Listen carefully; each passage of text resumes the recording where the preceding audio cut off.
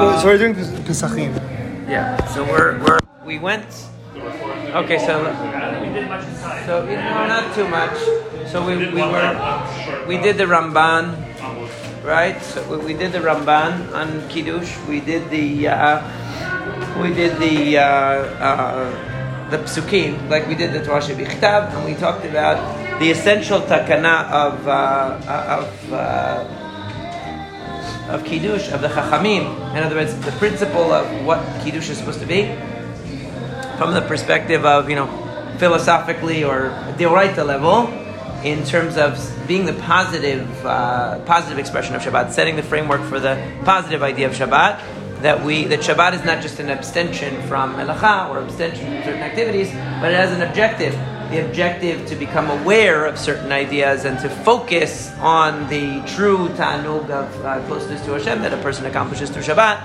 Kiddush sets the framework for achieving that purpose by articulating the significance of the day and the privilege that we have in being able to have the Shabbat, because it's not a given.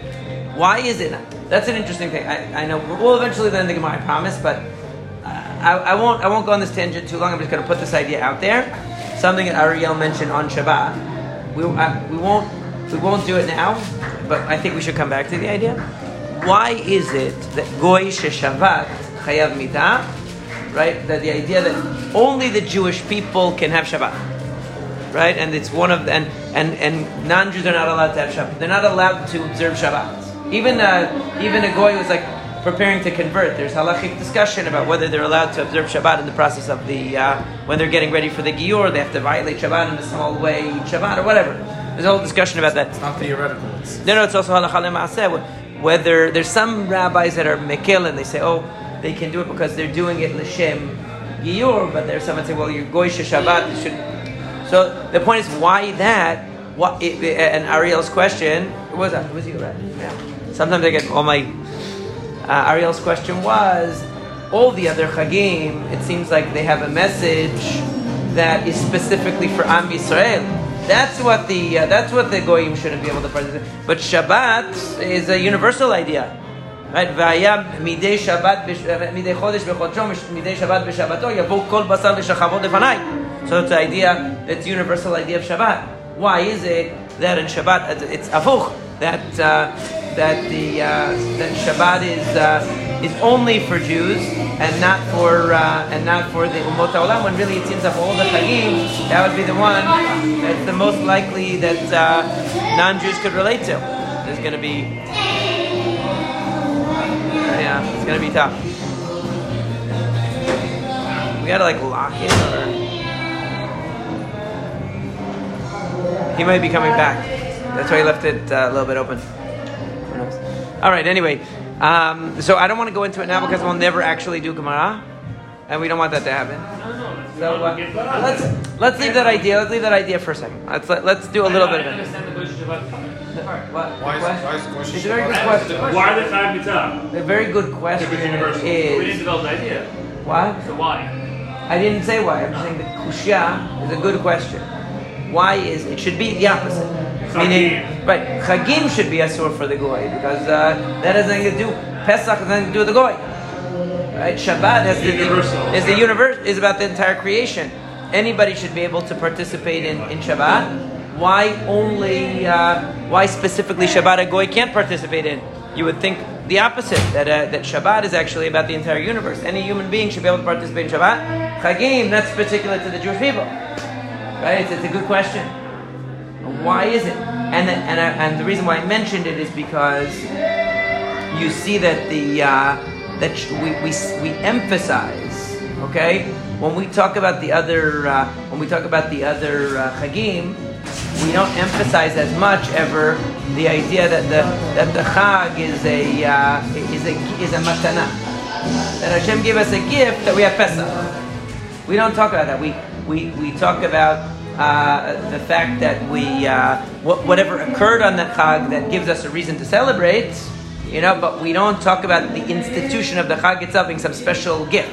But even in the Kiddush, we say, B'Shabbat Kodsho, He gave us His holy Shabbat. We're able to participate in the holy Shabbat of Hashem. Or there's a famous Chazal that says, that Hashem said to Moshe Rabbeinu, I have a matana in my treasury to give to the Jewish people. It's called Shabbat, right? So this idea suggests that there's something in Shabbat that's really like a privilege that we're able to. It's a privilege that we're able to have it, and therefore it's restricted only to Am Yisrael. We have to understand why. It's not so simple. Okay. Anyway, I'm just going to leave that there. It's good stuff. Good question. Now, what's our? Where were we in the Gemara? We talked about. We did a little. Before we start, should we consider a relocation? No, it's annoying. It's not It's very really good. done right now. We should have. If you get the key, you lock it, it's fantastic. He was good. He was good at it. He's a very good reporter. He doesn't complain. Yeah, no, he's good at it. All right. No, so we read the issue of En Kiddush Ela B'Makom Seudah. That was the main issue between Rav and Shmuel. We're on Kuf Amud Bet and Kuf Aleph. We went into Kuf Aleph. So and we were talking about the idea that essentially the Takanat Chachamim takes the idea that you have to express Shabbat. You have to express the Shevach of Shabbat in words, and says that the way that we do that is by having yayin.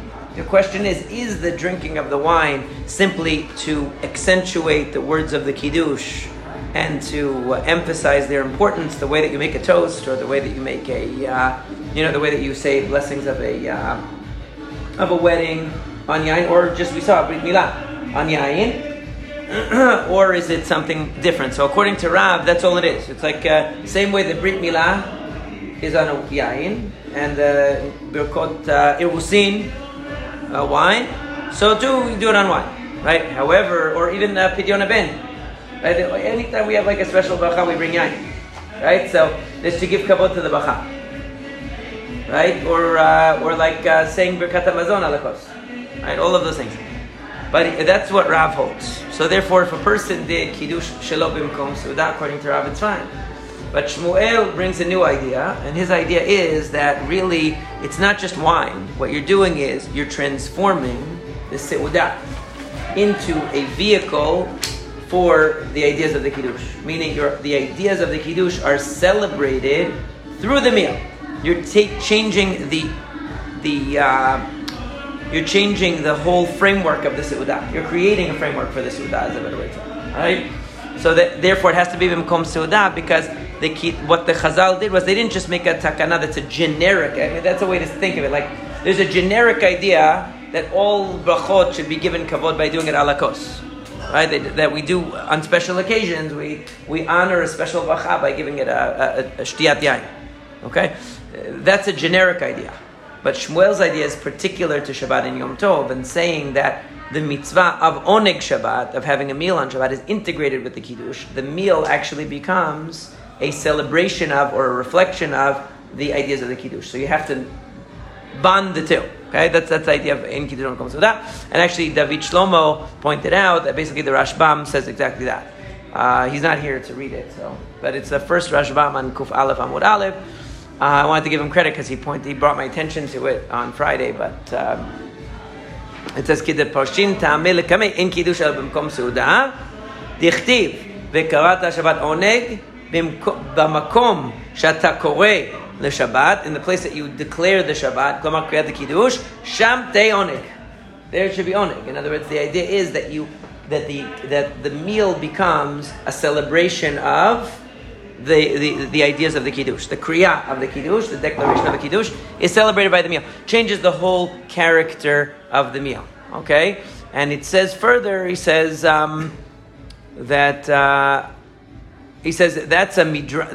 drash, right, from the pasuk. Inami svarahi, or you could just say it's a logic that midi ikba kiddush alayayin, right? So the mistama alayayin shebishat seudah, right? Meaning the idea is that the yayin suggests that it's integrated with the seudah and that it's not just a free floating entity, the kiddush. So that's the Rashi. So yeah, so basically that's the concept. So that's the machloket between what? What were you going to say? Oh. They would have mentioned though the Kiddush and Beit Knesset, like what about the Amidah? They didn't mention that at all, right? What about it? The Amidah, Mekadosh, Shabbat. Right, why would they mention that? Right, No, I mean, why aren't there Shmuel and Rav speaking about that? Why are they talking about the Kiddush afterwards? Like, you're mentioning Shabbat there. That's a Shabbat from Shabbat. Right, but Isn't it's that not the mitzvah Kiddush. they're fighting about? Why not? Because it's not a yan, but... Is there a Shulchan Aruch here? Can you see if they have a Shulchan Aruch here? I'll show you something interesting. If they have, I doubt that they have it here. They have very few Sfarim. I think it's Resh Ayin Aleph. I'm not sure. In Orchaim, I think it's Resh Ayin Aleph. No, Mishnah Berurah. Or no Mishnah Berurah either. No, Orchaim. Aruch HaShulchan. Aruch HaShulchan, what volume do they have? Resh Ayin Aleph, you said? I think it's Resh Ayin Aleph. Isn't that cute? Yeah. Okay. Let me see. What Mishnah Berurah do you have? It says 9 or something. No, I need later than that. So, is this work with the touch screen? Yeah. It's harder because what I really want is. So the Achronim bring this idea. Let's see if it'll give us the Achronim a commentary. Okay. Magen Avraham. Let's see if this is it here. It's not this one. Oh yeah, it is this one. So anyways, yeah, so it's very famous. The Magen Avraham brings that Kiddush, you could fulfill the mitzvah deoraita of Kiddush through that tefillah. Right? So he says, V'nirali, this is the Magen Avraham on the Shulchan Aruch. So we're talking about like an Achron. What? It's in what's Resh Ayin Aleph? Resh Ayin Aleph in Orach Chaim. It's the Magen Avraham, I think it's the first Magen Avraham. Yeah, Lechol Miyad.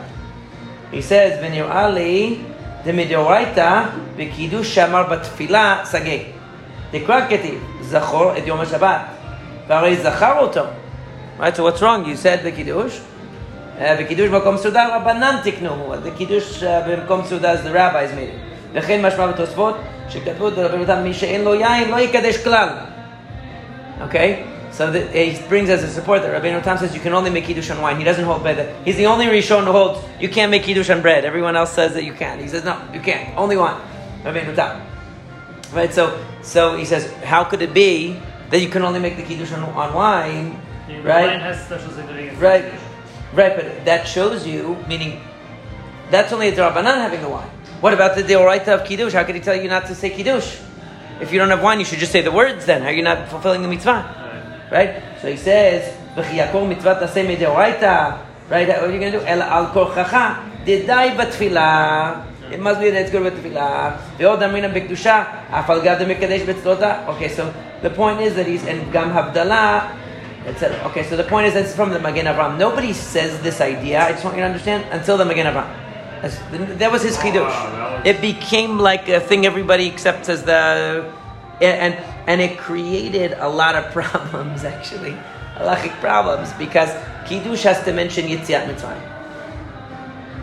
Okay. But we say Zechar Yetziat Mitzrayim. No, not in the tefillah. So why is it? It's one of the requirements. Kiddush you have to mention the shevach. One of them is Briat Olam. One of them is Yetziat Mitzrayim. So it doesn't mention. Trust me, it doesn't mention. Okay, because everyone asks the question. Everyone asks this question all the. I'm probably even min chinuch. Shabbat day doesn't, and then Musaf does again. What? You need to say those. No, you're thinking Zech L'Maaseh Bereshit. You're not. Yeah. You're right. First of all, that's another interesting thing. Nothing to do with kiddush. In Shachari, in Arvit, you say Zecher L'Maaseh Bereshit. In Musa, in Shachrit, no. In Musaf, yes. Why? Always thought that. What? Always thought that. Yeah, well, what's the reason? Actually, interestingly, like in many nuschaot, they say it in altering. There are many that do. Like the Moroccan one, they say Zech L'Maaseh Bereshit in altering.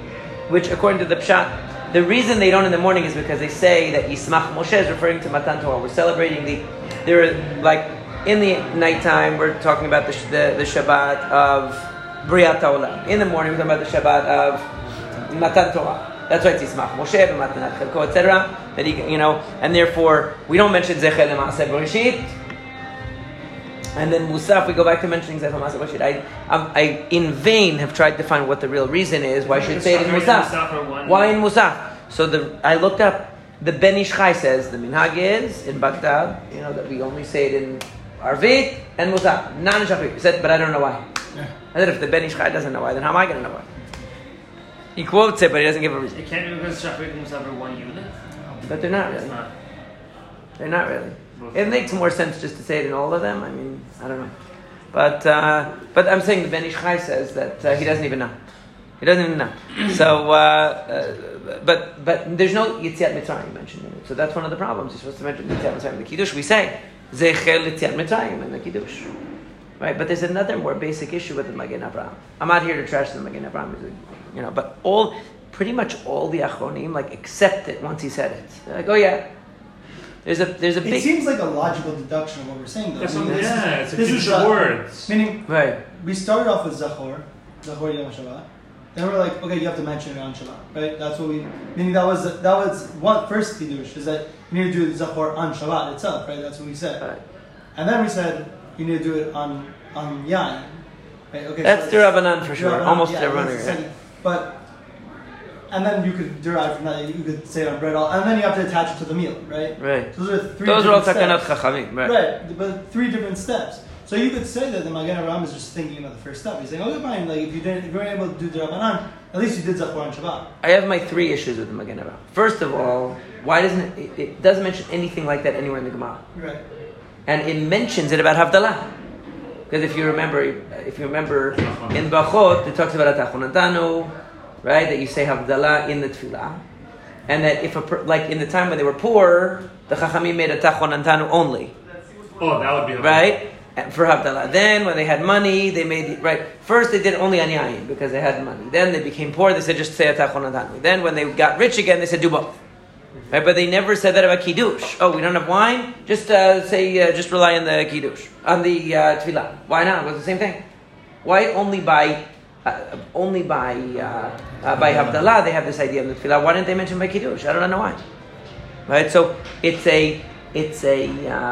another question. I mean, it's not What year is Magen Avraham roughly? I want to say 1700s.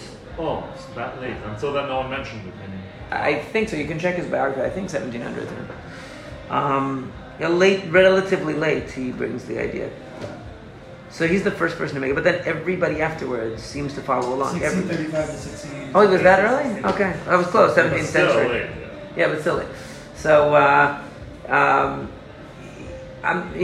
it's a question. Why doesn't the Gemara mention it? He's the first person to introduce the idea, but everybody after him seems to accept the idea and try to come up with tirutzim for the problems. Like, what should we do about the Yetziat Mitzrayim problem? What should we do about this? The other issue is that, which is my own issue, is that Kiddush and Tefillah are not really similar. Meaning, it seems superficially. He has another thing like this, actually, the Magen Avraham. The Magen Avraham has another thing like this. Another similar thing. That a person who missed Parshat Zachor should have in mind that Parshat Bishalach, in Parshat Bishalach, in the Vayavo Amalek. Okay? And so everyone, Why not just the Parshat? because in the, it's more around the same time of the year. Bishalach. It's around Purim time. To do it at that time. Meaning if you didn't get Parshat Zachor, you should have in mind in Bishalach, Vayavo Amalek. Because it's closer rather than wait till the end of the summer, Parshat Ki Tetzei, I guess, when you come out. So he says that. So and a lot of Achronim bring it, like it's brought in the Mishnah Berurah, I'm pretty sure. But there's a problem with that too. Because the mitzvah to remember Amalek is related to the mitzvah of Mechiyat Amalek. And that's not mentioned in Parshat Bishalach. It's only the story of Amalek. It's not the idea of erasing Amalek. And especially the Rambam has it. He says the reason for remembering Amalek is so you remember to destroy them. But that's not really mentioned in Vayavo Amalek and Bishalach. It just says Hashem says I'm going to destroy Amalek. It never says the command for Am Yisrael to do it.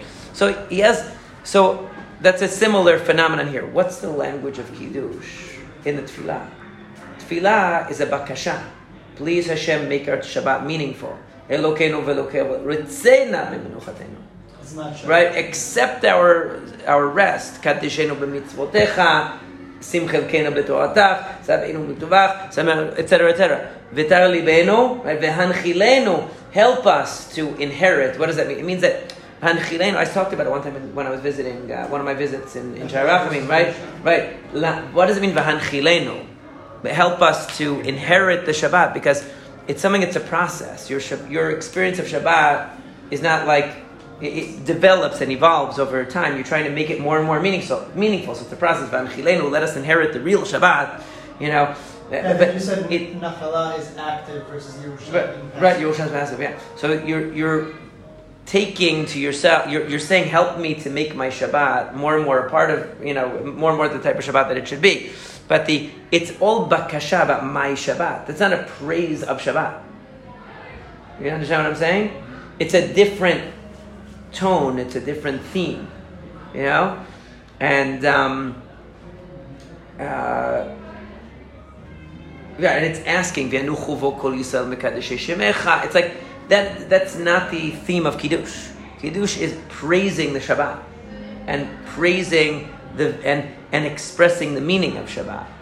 What the significance of Shabbat, and thanking God for giving us the Shabbat. It's not a bakasha about make my Shabbat meaningful. It's a different focus. I'm not saying, and again, this is not a absolute argument against Magen Avraham. I'm just saying it makes me wonder why nobody else. Maybe that's why nobody else came up with this idea of the Magen Avraham, because it didn't really fit. Because really, they're two very different kinds of things. Kiddush is a praising of Shabbat. It's not asking God to make our Shabbat meaningful. We don't say that. We say kivanu b'char, even according to the full nusach of the Kiddush. Kivanu b'charta ve'otanu kiddashta mikol ha'amim v'shabbat kodshecha ba'ava u'batzon hinchaltanu. You gave us the Shabbat. Right? It's not asking for anything. Right? It's a statement about the greatness of Shabbat. It's not asking Hashem for anything. So the idea that you can take a bakasha about Shabbat and make it into Kiddush is not muvan me'elav. It's not like self-evident that that's the case. Right? It's a good question what he says about the Rabbeinu Tam, but you can have other answers to that. Meaning, how can Rabbeinu Tam say that if you don't have wine, just forget about Kiddush? What about the mitzvah midoraita? Maybe Rabbeinu Tam will say, look, the way the Chachamim the Chachamim defined the mitzvah that you have to do it al yidei yayin, and if you don't have it, you can't do it. Just like Chachamim said, don't blow the shofar on the second day of Rosh Hashanah when it falls on Shabbat. Sometimes the Chachamim can decide when and how you do a mitzvah. There's a famous discussion of a person who sits with Rosho v'Rubo b'Sukkah v'Shulchano b'toch habayit lo yatsa yedei chova. How can you say it? Because they Rav the Chachamim that you have to have your table in the Sukkah makes you lo yatsa yedei chova b'Sukkah deoraita. Answer is that's how they said you had to do it. The Chachamim defined the parameters of the mitzvah. Could be that Rabbeinu Tam would just say they define the parameters of the mitzvah. You have to do it with yayin. That's all. And so you're anus, you can't do it. I'm not saying I'm not saying any of this for sure.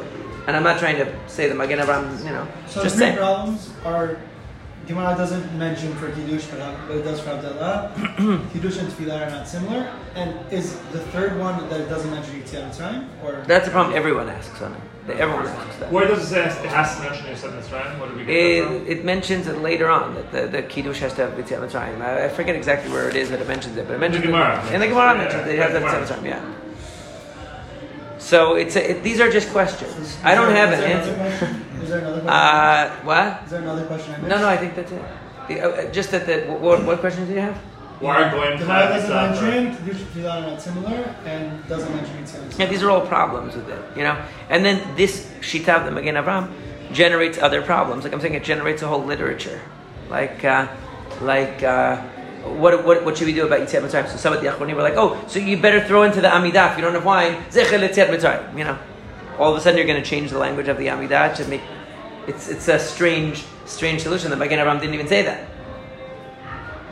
And then the other thing that everyone asks, and let me see if you can find out the problem with this. Okay, everybody asks this question, and I don't understand it. Maybe you can help me understand it. I don't understand.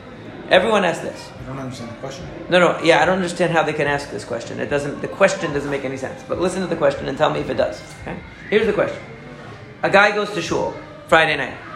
He prays Arvit. According to the Magen Avraham, he already fulfilled the mitzvah deoraita of Kiddush. Now he comes home. He has a wife, kids. This is a famous question, I think. Yeah, it's a famous question. He fulfilled it. He comes home. He has a wife. Also, she's chayavet mina Torah. Yes. Kiddush. You can't say it for her. But you already fulfilled the mitzvah. You're only midrabanan. Now your kiddush is fully midrabanan because you already did the deoraita. Hers is deoraita. How can you be motzi your wife yedei chova of the kiddush? Everyone goes crazy on this.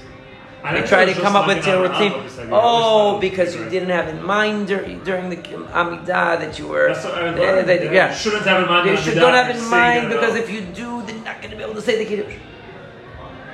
This is what they all go crazy. So you're saying I don't understand this question. Why can't you do it? If I said kiddush for you on Friday night, I could say kiddush for 500 people over and over again, even though I completely am not chayav at all. Right.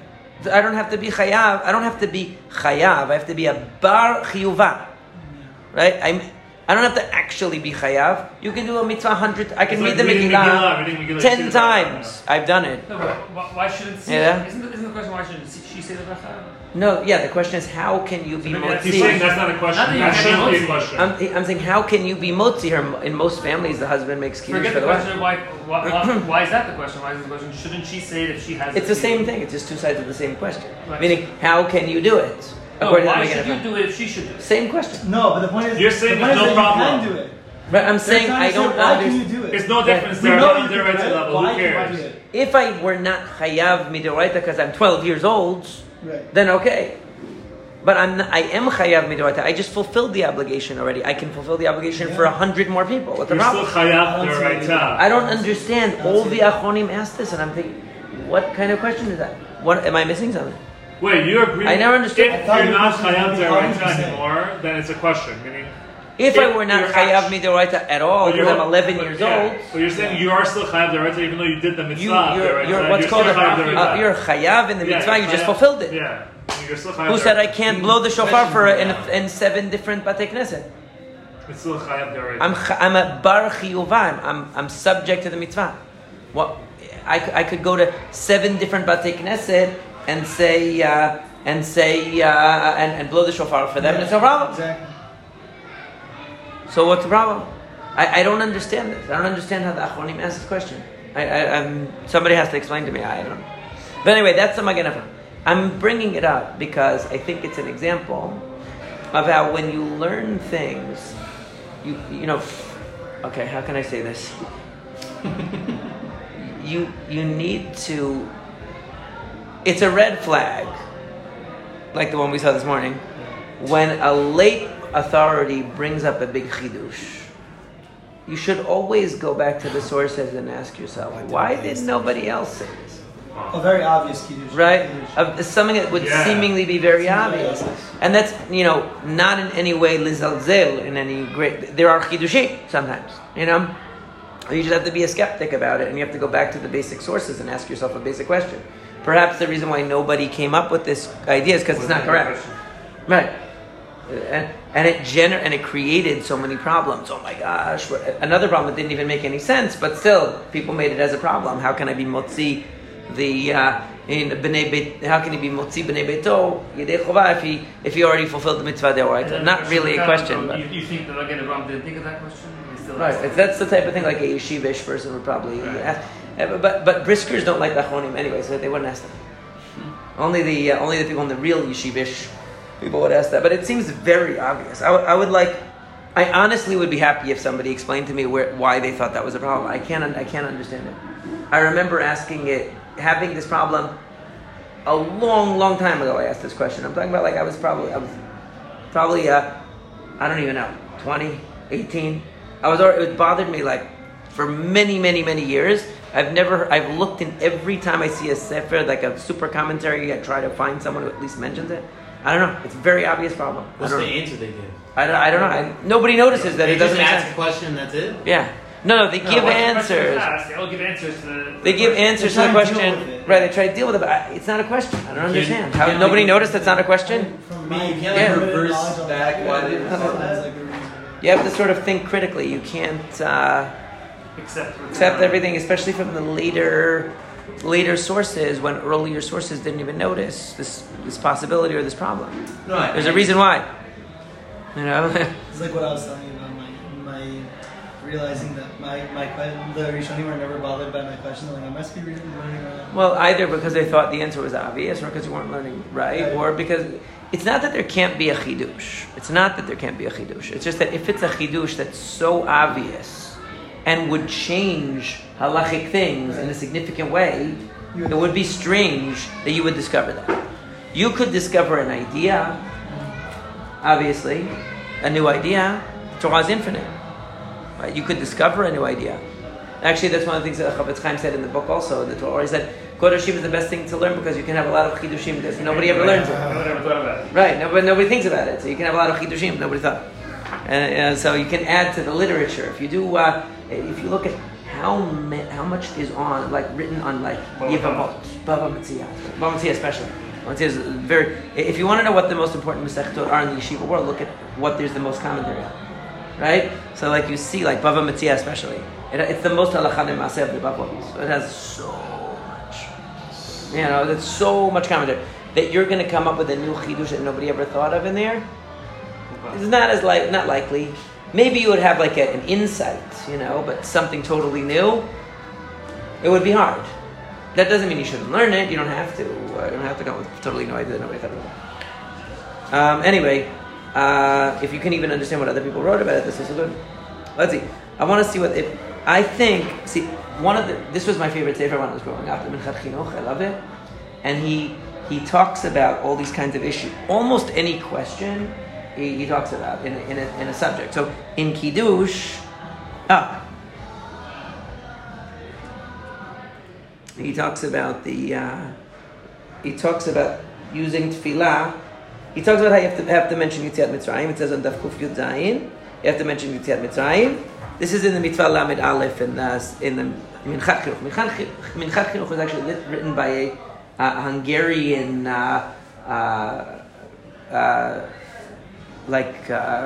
rabbi, Rabbeinu Yosef Babad. I wonder if he's related to the Babads of Yerushalayim, probably.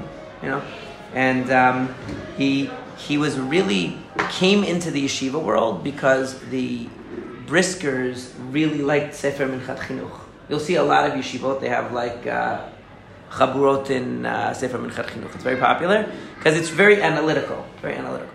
So he talks about the same problem. He mentions the Magen Avraham here that we just read. And what about the fact that you have to mention Yetziat Mitzrayim? And he also talks about the issue of being motzi nashim. I want to see. I'm sure that he doesn't mention the problem that I said because then I would know. Hold on.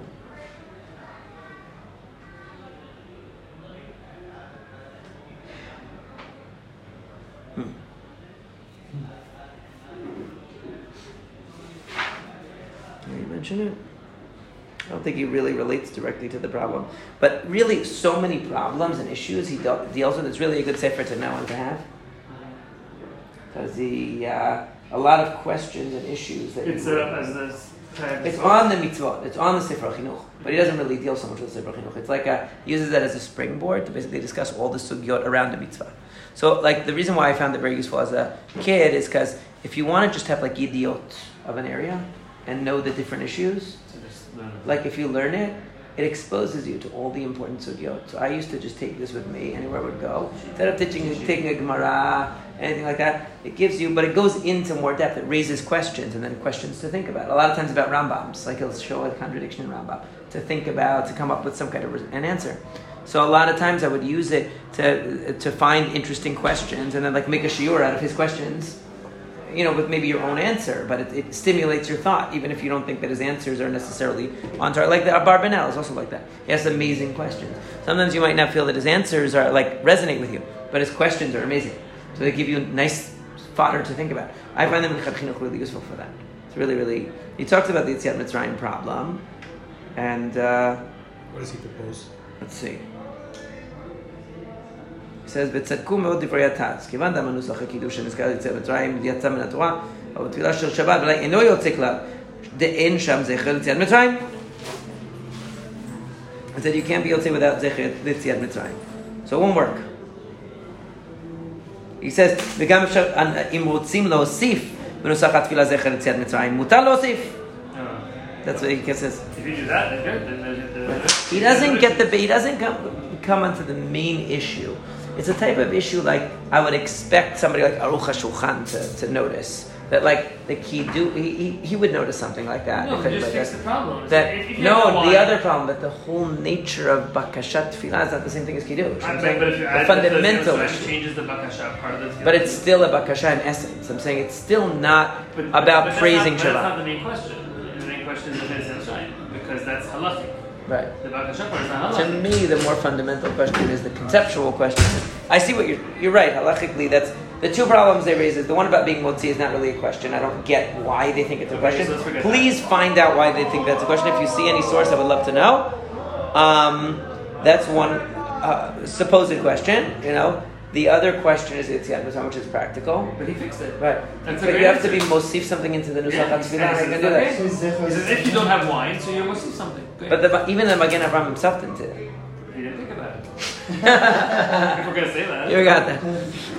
I'm more bothered by the fact that nobody before him mentions it, and when you see that the nature of a tefillah is not the same as divrei shevach shel Shabbat. It's not divrei shevach shel Shabbat. It's asking God to make my Shabbat meaningful. It's a totally different But thing. it's also, you're not dealing with an ideal circumstance. Obviously, ideally, you should have wine. Okay, but if you don't have the ideal, so you're doing a less But he's ideal still saying thing, which you'll is say using he's a saying bakasha even normally you'll say Yedei Chovah with the Amidah. He's saying really technically when you go home you're only doing a drabana. He's saying the stam is you fulfill the I the doubt thing doesn't that. bother I'm very skeptical about it. What's bothering you about the whole thing? So what? So you don't have wine because you do it in tefillah, and if you're not doing it exactly perfectly, But no one mentions it's a this. not perfect Right. situation. So That's a very pragmatic way of approaching it. Yeah, I'm more I like wondering. to be more Yeah, pragmatic. yeah. Rather than pilpuli. It's not really It's not cool. that he's trying to Yeah. understand I'm saying I think the question. reason why nobody before the Magen Avraham had this idea is because it doesn't really fit with what tefillah is. Like the whole point of Kiddush is that it's a praise of Shabbat. And if you go back to the core of what it is, it's an articulating of the greatness of Shabbat. It's not a tefillah. So to try to use the tefillah, because indirectly it mentions Shabbat, is a stretch. And maybe that's why nobody before him had that idea. I'm not saying he might, b'diavad, maybe it would work or something. Like they take this idea so far, that they say, even saying Shabbat Shalom, maybe you're going to say the Chovah. Because you acknowledge Shabbat. It's like, how far are you going to go with it? You know? That's what happens when things become Yeah, pilpuli. yeah. I've heard people say that. I think actually Rabbi Akiva Eger says something like that. Talking about, somebody more yeshivish. But if you go back to the fundamental, That's it's why. really that's just why about Friday Asfarat started Shabbat. doing Take away the Shabbat Shabbat. because They don't want. They're afraid that they're going to be Yotzei the Chovah before they get home. Yeah. That must be it. That's why they. That's why they don't acknowledge you. They're being machmir. I know people who don't say Shabbat Shalom in the morning because they think they're saying you're not allowed to say Shalom before the tefillah. That's what happens when you come to pilpuli. What? You can't say shalom for tefillah? You're not supposed. If you see somebody on the street, you're actually allowed to, but you're not supposed to go to somebody and say Shalom. Acknowledging someone else before you acknowledge Hashem. But in any case, the idea, I'm just trying to point out that when you approach a mitzvah, let me put it this way, when you approach a mitzvah from the foundation, such as understanding what the essence of Kiddush is, and you start with that, and then you read a lot of the Pilkulim and the Kiddushim of the later Achronim, a lot of times they're not as satisfying because they're not necessarily based on they're not necessarily based on the big picture of what the mitzvah I is. guess this is what bothers about people. This is what They're bothers more me based about on people. technical. What? He's like fighting the whole yeshiva system about why they go so into like the people of the Gemara. I think he gets it from me. Like this doesn't excite me. It's like What? okay, so like getting into the topic, dissecting it to the point where the topic completely changes from what it's supposed to be. No, That's but, what no, it's- but that's what it's supposed to be. I'm trying to He's illustrate to saying you. The problem that you're raising is it's a fundamental problem. It's saying what's the nature of the thing. But the nature of the thing is an ideal, right? And then sometimes you can't do The- the ideal. the- So that if you the- can't do the ideal, the okay, so you do it in practical a application- non-ideal way, you're not changing The practical application can differ from the nature of the thing. So you're seeing a dissonance between the two. I'm saying you have the ideal, and we all agree this is the ideal, right? Whatever the circumstances are for the ideal. Now you're dealing in a non-ideal way and trying to make it ideal. But there's But it's no not ideal. Okay, put that aside for that's that's in terms of like the practical application, right? But in terms of understanding what is Kiddush, right? If you get But we lost, understood that in the ideal. right. So if you get the only reason I brought it up of this whole point, I think, was because when you're thinking about Kiddush, you think about certain pitfalls in thinking that come when you're not rooted first in a clear understanding of what the mitzvah is, and you separate the dinim of the mitzvah from a substantive understanding of what the mitzvah is, so then a lot of things will start to make sense that only make sense because you're not rooted in what really the mitzvah is. So true, maybe you would get credit for the mitzvah in a technical way, b'diavad or something like that. But the point is that they're not starting from the point of just like a person who learns, let's say, about Kiddush without even reading a pasuk. You ask him, what? It would be interesting. One of my friends used to say, go up to somebody in yeshiva and ask them, what mitzvah are you learning about in the Gemara? What mitzvah is it? No idea. I don't know. Yeah. Ask a guy learning Elu Mitziot, right? Elu Mitziot in Bava Metzia. What mitzvah? I'm learning about, like, do I have to return a package that's wrapped if it looks like that? No. What mitzvah is it? Which one of the Torah? How do I do this? Right. The answer is Hashavat Aveda. Obviously, that's a simple example, right? It's simple. But like not being grounded in Torah shebichtav or in what the actual mitzvah is, or discussing how, well, you see, Kiddush is really divrei shevach about Shabbat. So then you can, when you make it just a mechanical ritual without having the context of what the meaning is, so then you can kind of like separate out the dinim and say, well, you mentioned Shabbat over here, so technically, that's really considered they fulfilled the deoraita. No, maybe we could give someone credit for that b'diavad, but you didn't actually fulfill the deoraita. That's not the mitzvah. Right? Meaning, when you have an idea of you're grounded in the fundamentals, so you're actually protected from pilpul.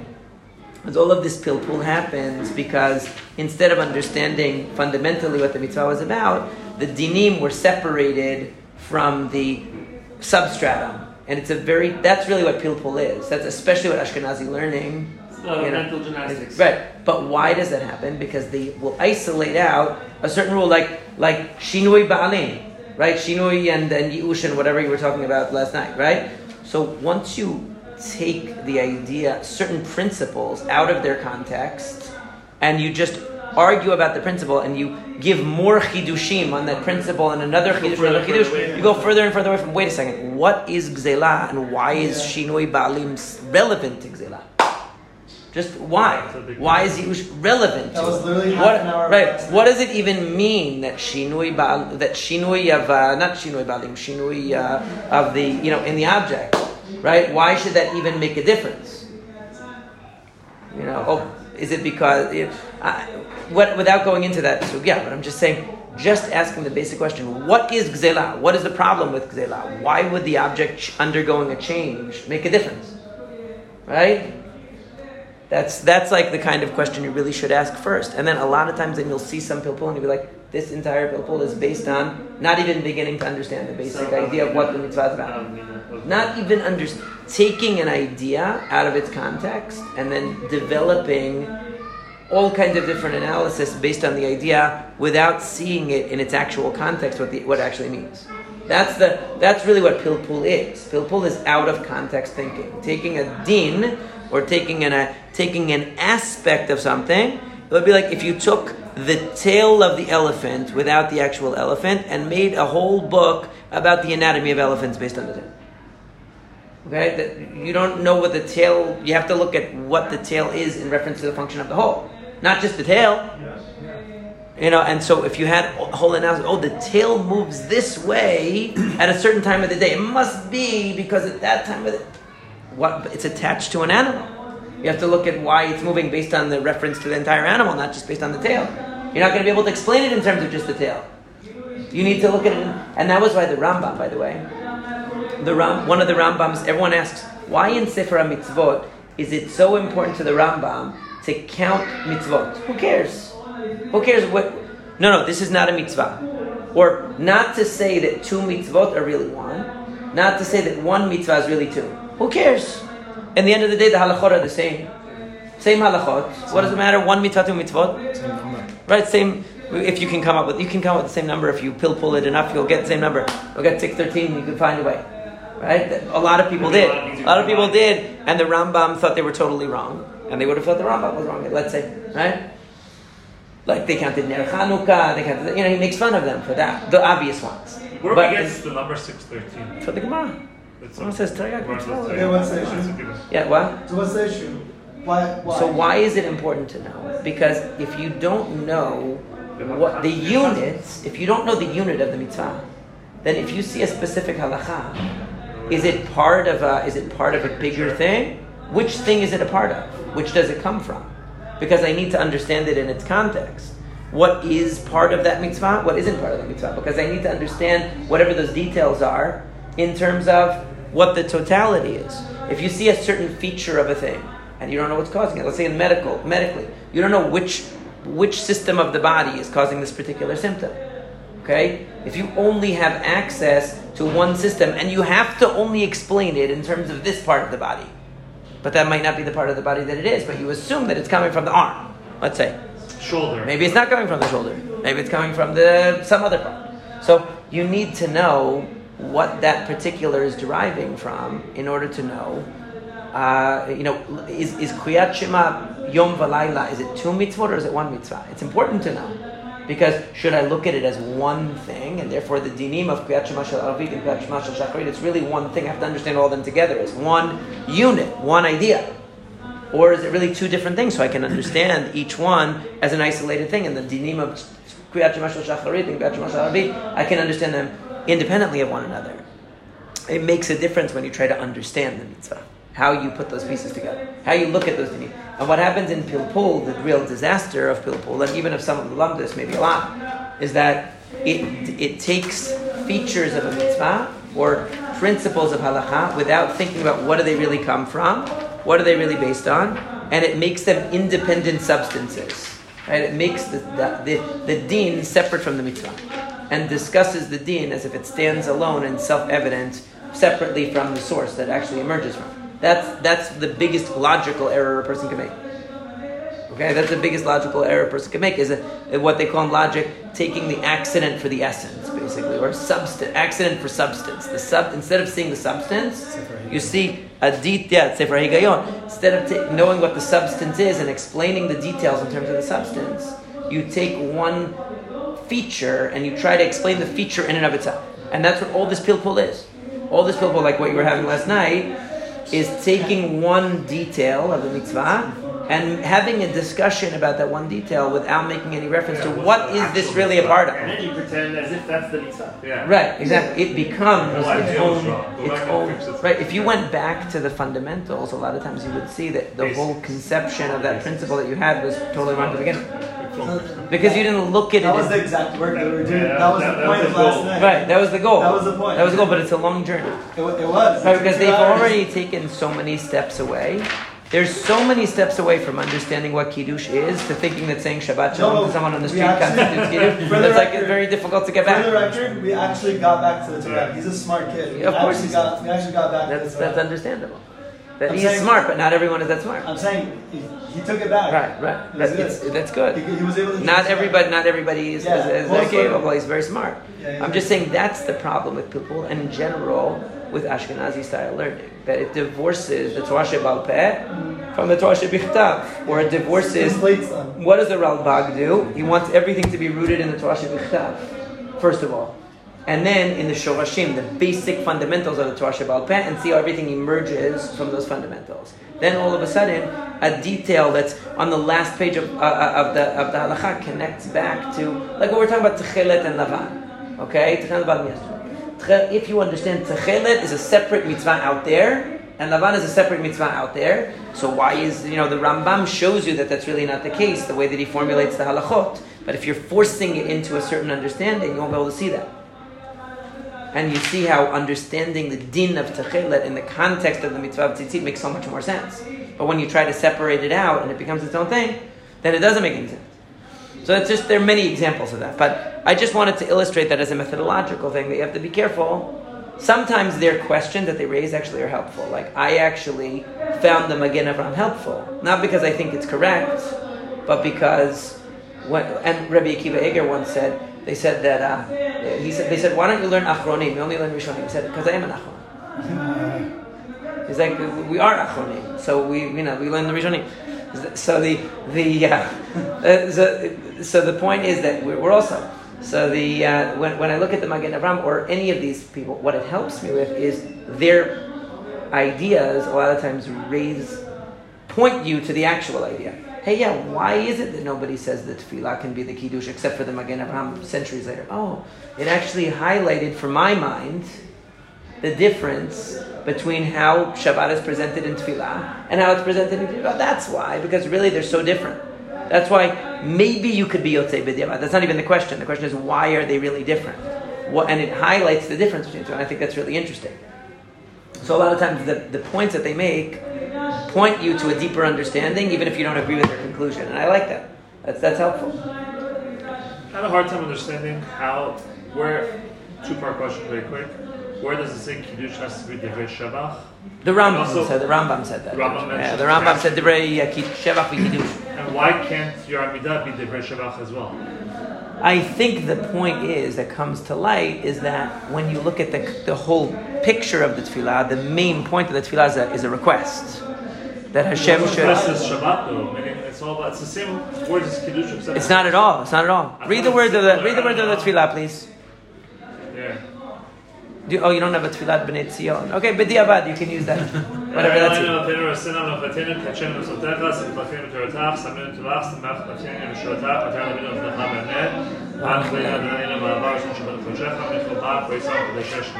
Okay, so where did it mention in there praise of Shabbat? What about Shabbat? What are you asking for? No, it's not a request.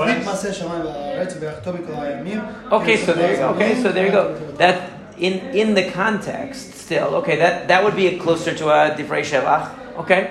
And then you have the Vaychol is just Psukim. Right, but I'm saying, the Psukim are also so maybe you can say that that's that's part of the basis, but still in total, even that Shevach is mainly for the Bakasha. Right, meaning it's setting up the Bakasha, as opposed to the Kiddush. Right, the Kiddush is purely just praising Shabbat. It's not asking for anything. So yeah, you're right. That's why the Magen Avraham could come and say, well, you do praise Shabbat.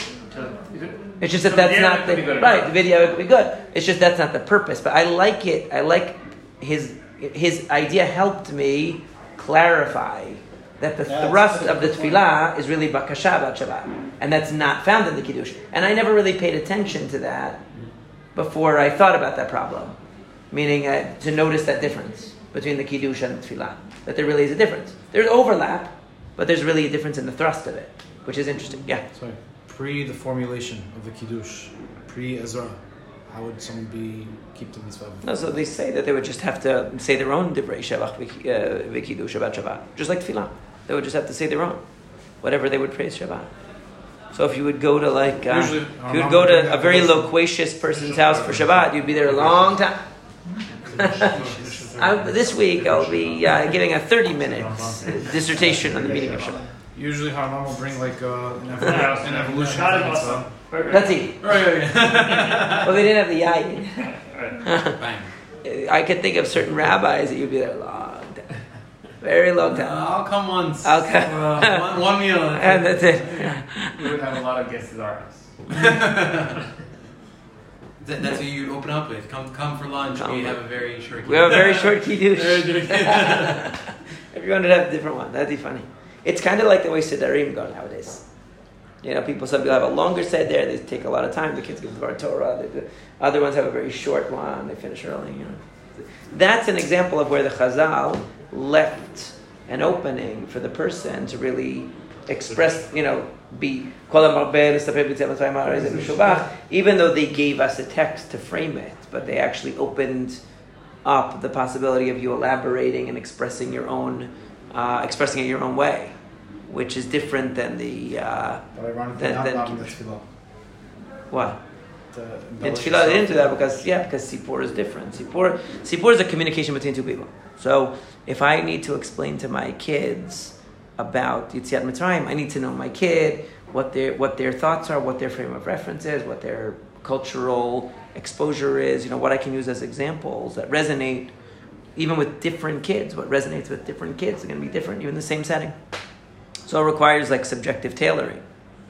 So and what the level of knowledge is of the parent who's delivering the instruction, or the level of knowledge of the child that's receiving it. It's much more complicated. It's really, so that's why they left it open to to be, yeah. But in Kiddush, it's like, in a way, it's like kind of a shame, that you can't express your own Shevach. Yeah, shevach, and they did it in order to standardize it. But you could see that how there would be meaning in not going on for 6 hours, but like being able to add, it's like a toast, right? My toast of the week. Yeah, you would have to reflect on it. You would have to think about it. It would be really meaningful. Where does Harambam get the idea of shevach from? That Kiddush has to have shevach. That's how we interpret Zachor Lekadisho. You have to sanctify it, meaning you have to express that it's distinct. Yeah, actually, I feel like it would be so nice. Then you make it like you would have to think about it every week. Or different people could do it. Different people could do it. Was sick from school, and now they're home, and now they're better. So thank you. It means more. It means more to reflect every week on the meaning of Shevach. We really messed up Judaism. That was on Sheikh Knesset HaGdolah. We wasn't honest. But I think in a way they wanted to standardize it because, part of it was a language issue, they said. Part of it is that it sets a certain basic ideas of Shabbat are contained in it. So instead of relying on the individual, they gave the basic ideas of Shabbat. Obviously what you think about when you're saying the Kiddush can be deeper and more expansive or less. And that's where they leave it up to you. But in terms of the actual words, to make sure you hit all the important mechanical though. That's the problem. That's a problem with a lot. It's always a trade-off. Yeah. The system of mitzvot is a trade-off between the benefits. Like the Rambam actually says something similar to that. He says a religion without korbanot in the times of the Torah was given would be like a religion today with no rituals at all, only thinking about God. Where does he say this? In the Moreh Nevuchim. Yeah. He's like, it would be without, imagine if you had no rituals and no tefillah. And he says a few times, closer to true religion is things like tefillah and tefillin. Wow. Closer to true religion. No, but he said, but imagine but of course other external rituals are further away. It would be like if you had a religion with thought alone. No rituals and no tefillah, nothing. Thought alone. So meaning that, it would, you need structure. You can't have a community not based on ritual structure. Right? So without that, you leave it up to the individual's level of development and you have nothing to unify you. Nothing to unify you. So of course, then with structure comes the danger of worshipping the structure over the actual purpose. Yeah. And that's what happens, basically. Right. So the Mikdash is really supposed to constantly correct for both problems by providing the structure, but also having the limud Torah that's constantly explaining to you the vitality of and the tefillah, of course, but connects you, and the individuality of the service in Mikdash. Yeah, it's supposed to be a blending of all these things and a balance of all of them. But of course, when the Kohanim become corrupt, so then the Kohanim were not like our Kohen here. They weren't zocheh to have a Kohen tzedek. Meaning when no one's teaching you the right way, and they themselves are materialistic and looking to make a buck. Right.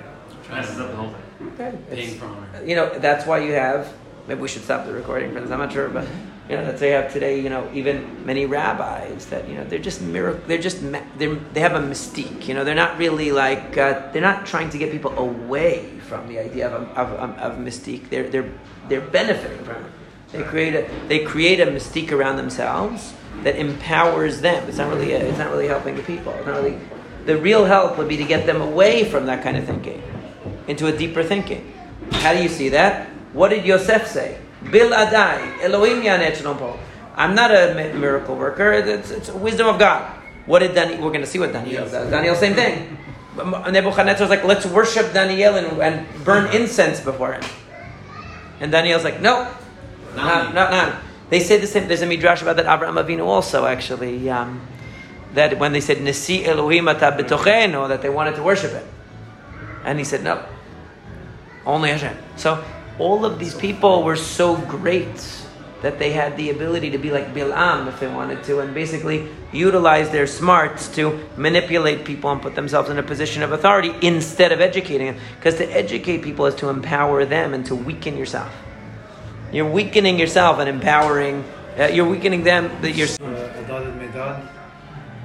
Right, exactly. I love that. Oh, what's It always makes me emotional.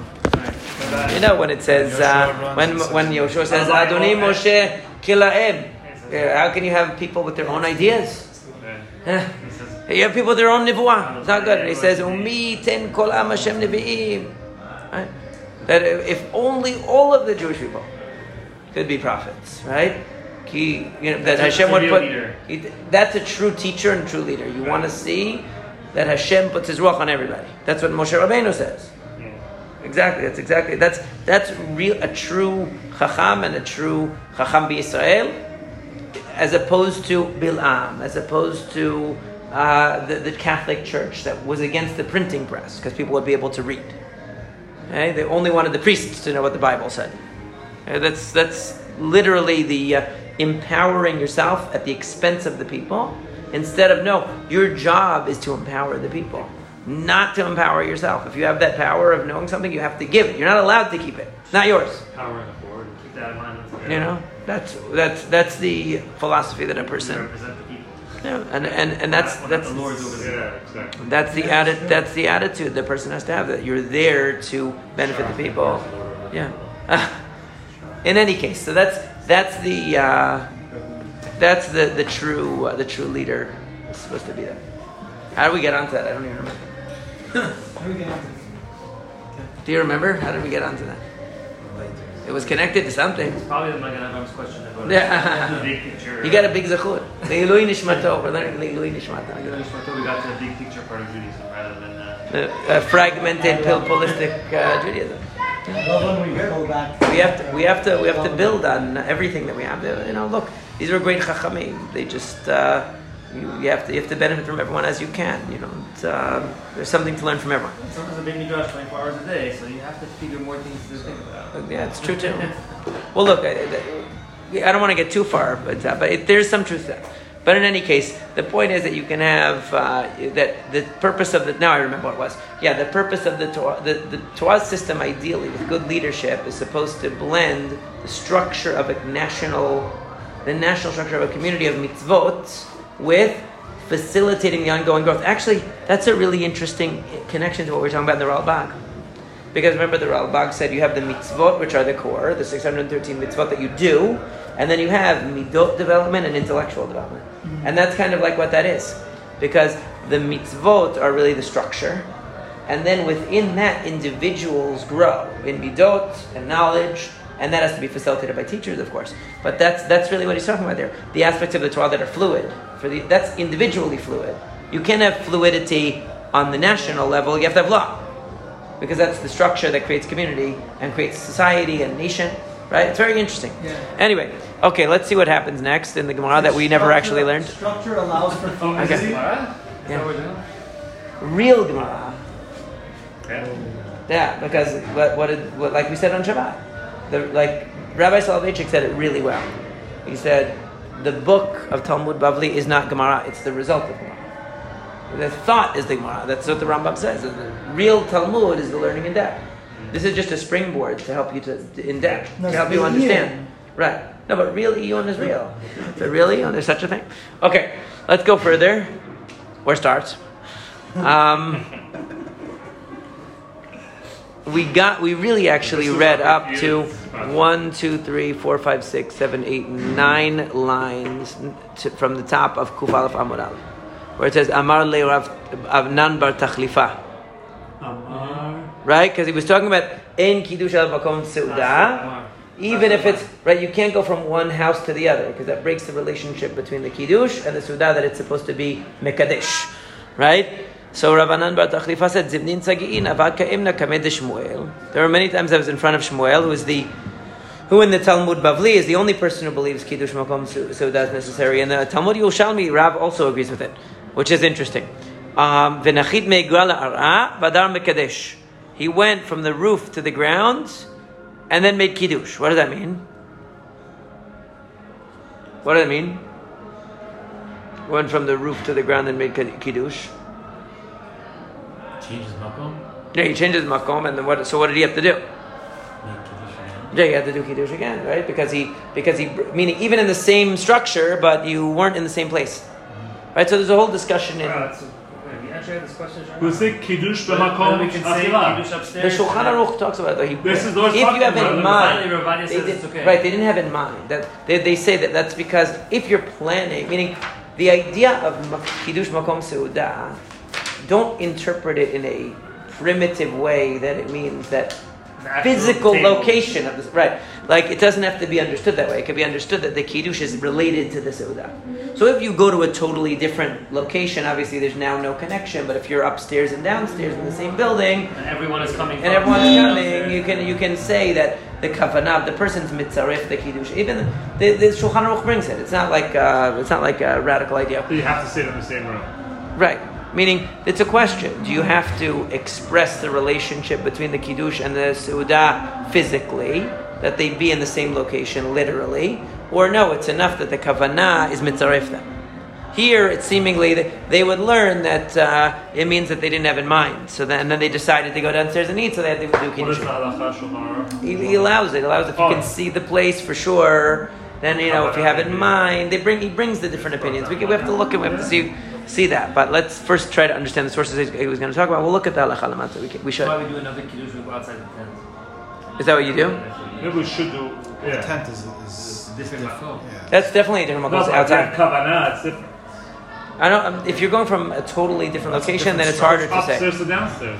That's in the same building. With Rabbi Ton, that's what he decided. Really? That's why he says kiddush upstairs, or when we say kiddush upstairs, I say kiddush downstairs. A lot of shuls do that. They say kiddush in the sanctuary, and then they eat in another room. They say it's in the same building. We have in mind. That's that it's a reasonable idea. Meaning it's a reasonable idea that the point is that the kiddush be an intro to the meal. Does it have to express itself in physically that they occur in the same place, or it's enough that the intent is that the kiddush be the prelude to the meal? It's not, both are possible. It's not like Say that with like Birkat Hamazon. Birkat Hamazon is supposed to be physically in the same location as the meal. That's what the halacha is. You're supposed to even be sitting because you're supposed to be like connected to the meal that you had. It's supposed to be literally in the same place. If you moved, you're allowed b'diavad. There's a story. It's a machloket between Beit Shammai and Beit Hillel. When the Beit Hillel, if you left the place already, you forgot. You don't have to go all the way back and say Birkat Hamazon. Beit Shammai says no, you do have to go back, right? Even if you already left, even if it's going to be difficult. And then there's the Gemara. Of course, the halacha is Beit Hillel, but the Gemara talks about the guy who went back and he found a lot of money. He was machmir. He had found a lot of money. So obviously, it's a good thing. Yeah. Meaning he got a special zechut because he was so machmir to make the Birkat Hamazon in the right place. But the idea is that Birkat Hamazon is supposed to be part of the meal, related to the meal.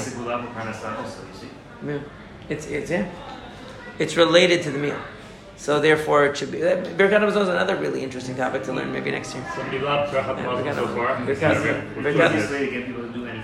Birkat Hamazon has to be related to the meal because it's a part of the meal. That's the explanation. That's a simple explanation of the halacha. That, like, let's say, for example, on Shabbat, if you don't say in Birkat Hamazon, you have to go back. But not on Rosh Chodesh. So what's the reason? Yeah. So who cares if it's a chiyuv seudah or not? That's why. Yishay Ribo, it's good. They're distracted. Oh, this is not distracting. Yishay Ribo, this is such a good song. Ilata Ilot, so nice. Such a nice. Only in Israel can you turn on the radio and hear music like this. No, really, it's really amazing. Yeah, such a zechut. Can you just repeat the question? So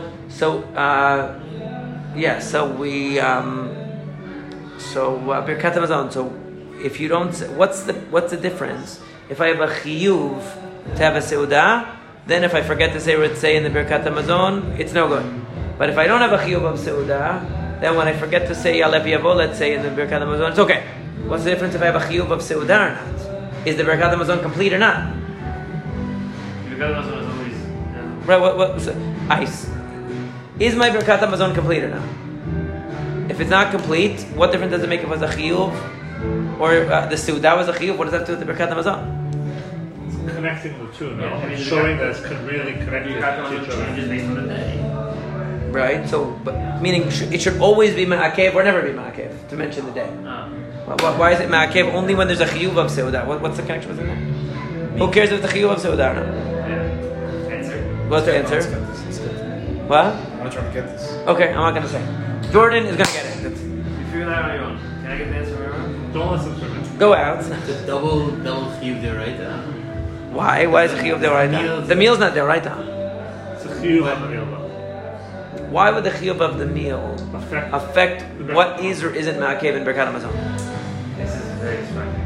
The music is very distracting. It's good music. So I'm focusing on You understand the question? Huh? Yeah. Think. See what I say. Should I pause it? What do you think? Very nice. It's not integral to the day and the rest. I like your. I have to get a nice screensaver like a screensaver. The meal is integral to the day on Shabbat. A more handsome picture. You have to have the Suda. You have to have Suda on Shabbat. Therefore, you have to have the meal. But on Yom Tov, you don't have to have the meal. Okay, so therefore, how does that connect to Birkat Hamazon? It's a good step. It's a good start. So he's saying that so the first step is, logically speaking, he's right. A chiyuv of seudah means that the seudah is integrally related to the day.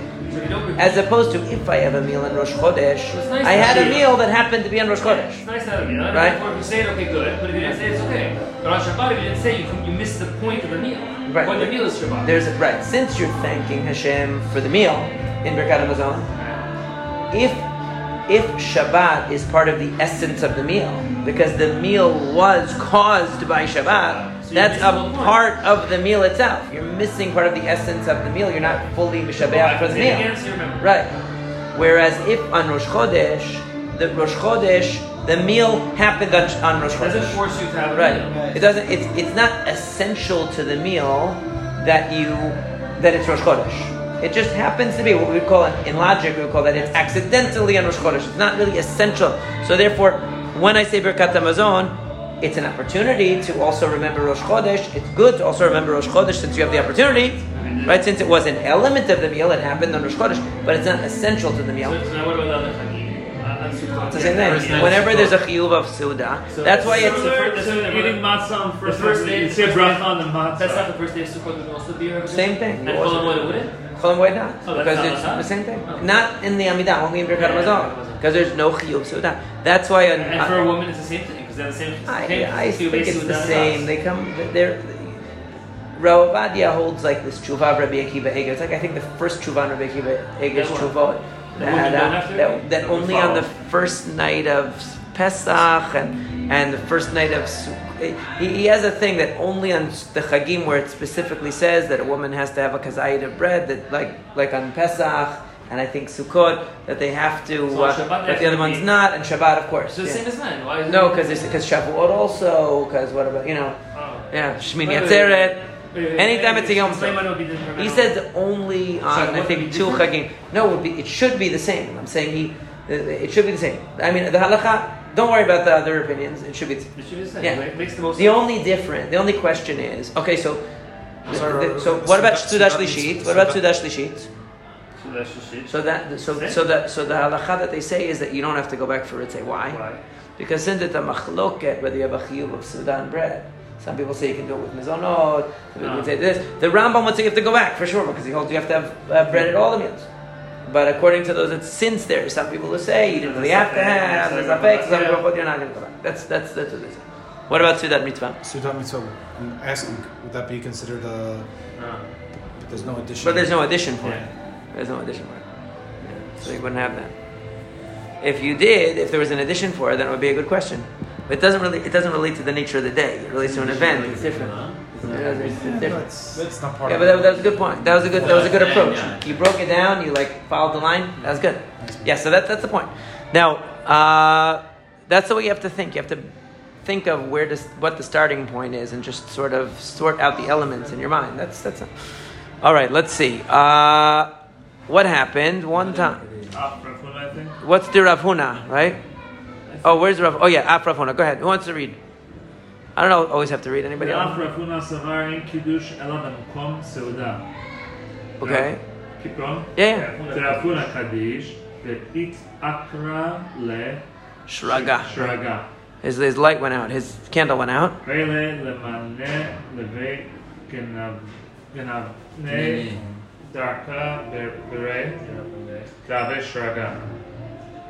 So he went to his son's place where he had a light. Right. So even though he had because he'd made kiddush, but his light went out, so he had to relocate. He didn't get a chance to eat, so he had to make kiddush again because he went to a different house. Okay, keep going. These are just other examples of it.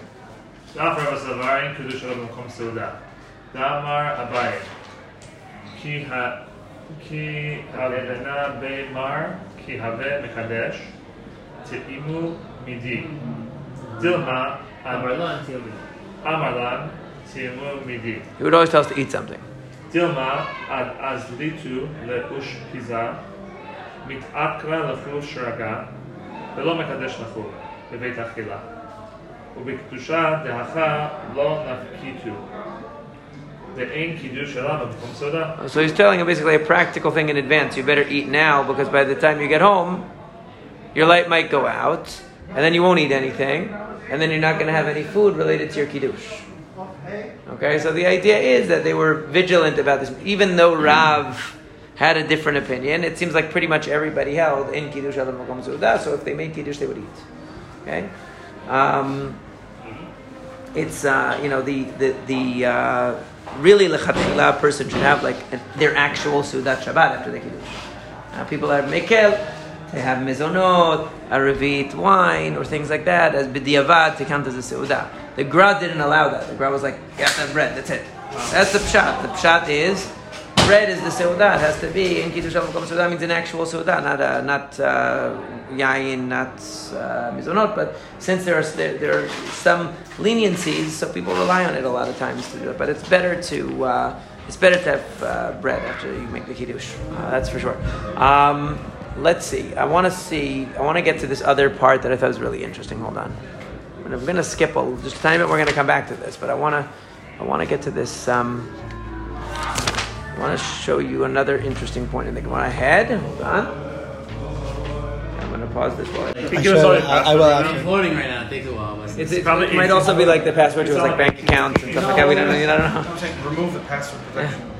So anyway, okay, Kufay Amud Aleph, 15 lines from the bottom. Who wants to read? Ba'amine, it's the beginning of the line. Ba'amine Ravina. The I. Kufay Amud Aleph, 15 lines from the bottom. By the way, it's important to not be afraid to skip from the bottom. It's important to be able to skip in the Gemara, by the way. Why?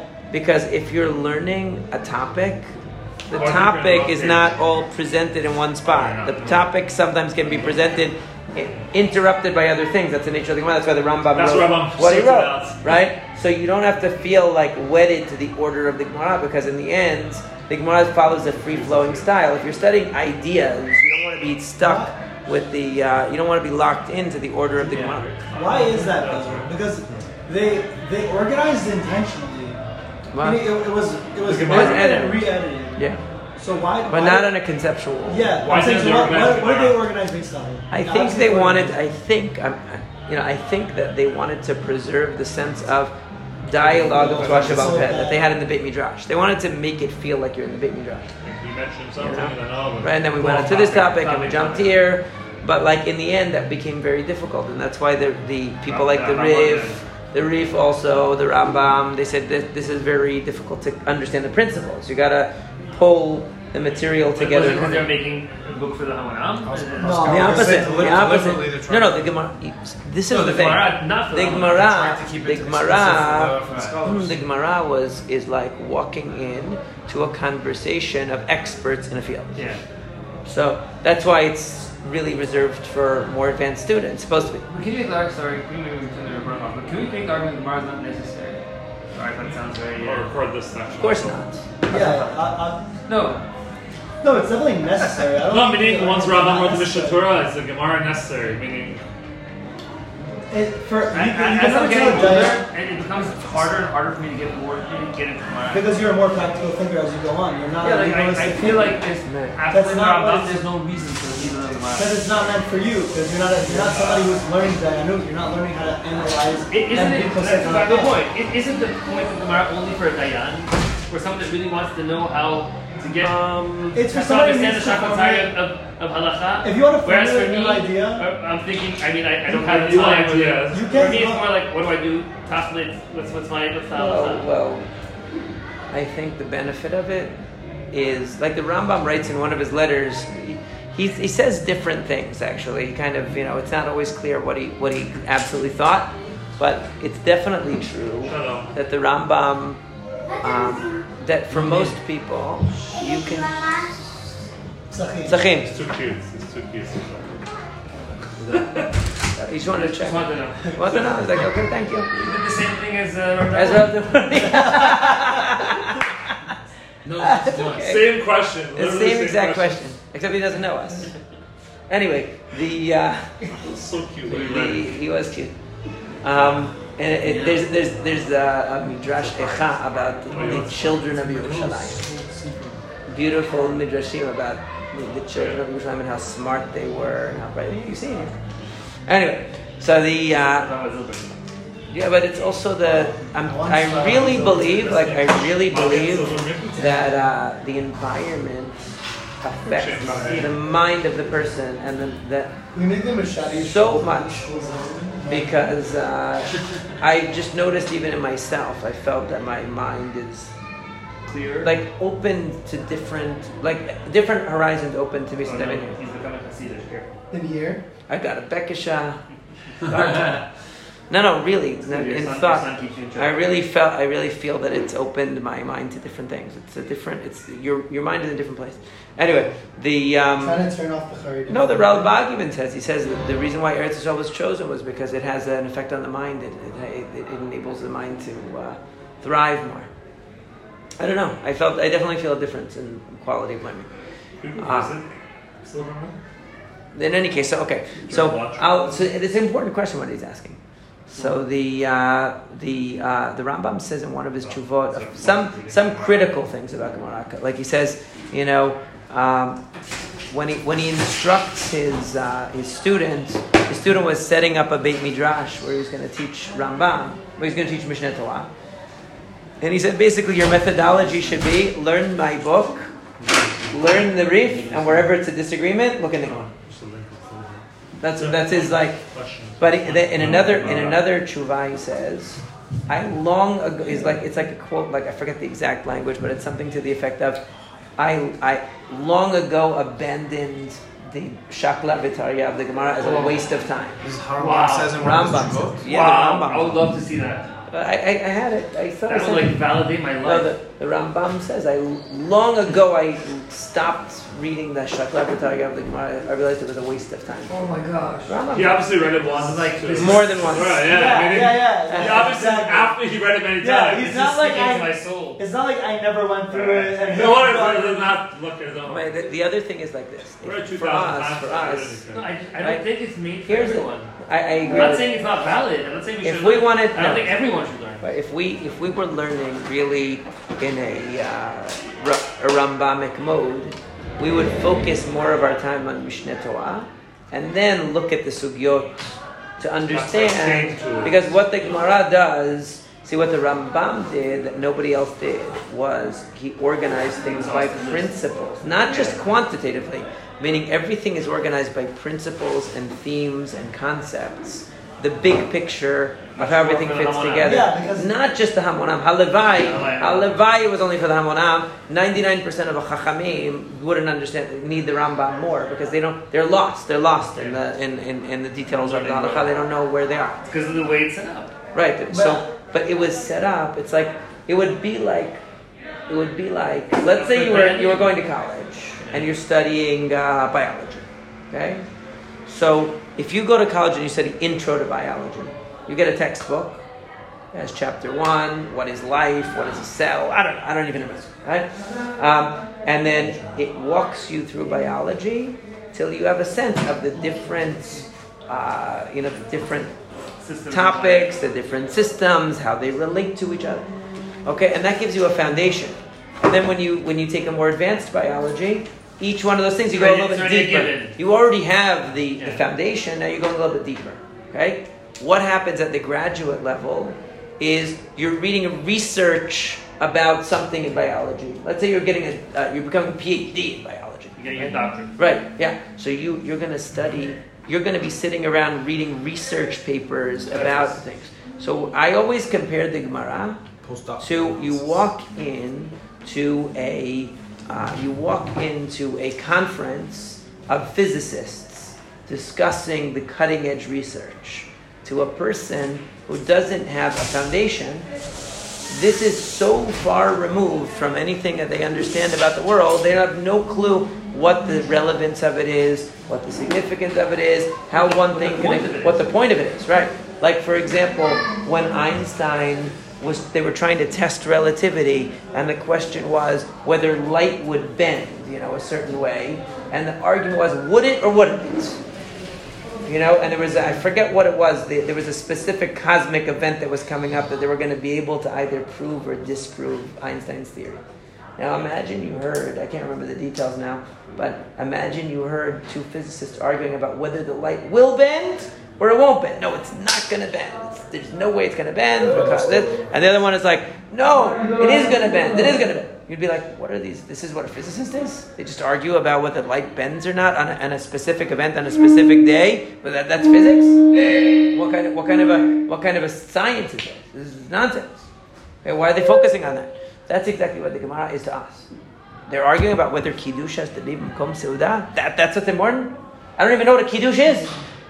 Why are you telling me about this detail? Okay, so the Rambam really was the one who made a textbook. Meaning, if you had read 10 textbooks about physics, and then you heard Einstein and Bohr, whoever it was, I don't remember who it was, Einstein and whoever else arguing about whether the light would bend, then I'd be like, oh, I understand exactly. They're trying to clarify a particular point. What would the application of relativity be if relativity is true to this particular event? Oh, I understand. If you hold by relativity and that whole understanding, so then it would be this. If you hold by classical mechanics and Newtonian, it would be this. So therefore, they're arguing what the outcome is going to be in that particular case because it's really based on fundamentals of understanding physics. But even relativity is pretty advanced. Okay, I mean, they teach it now earlier and earlier, and because it's become so simple, right? But that's true with so many disciplines. It's like only Einstein could discover it, but now anybody can understand it, right? Once it's understood, it can be given. So if you had that kind of an education and you walked into the conversation, you go, I understand exactly what they're talking about. Just like if you open a professional journal in your area, whatever your field is. If you know that field and you open up some article by a specialist in your field, you understand exactly why it's significant, what they're talking about, what the implications would be, what the basis is for the discussion. But if you don't have that context, do I tell my son that, hey, read this article? It's really interesting about how a blue topaz gets its color. Right? I'm not telling you should do that. Why would you do that? But that's what we're telling every yeshiva student. I never told any yeshiva student to do that. Or maybe you did.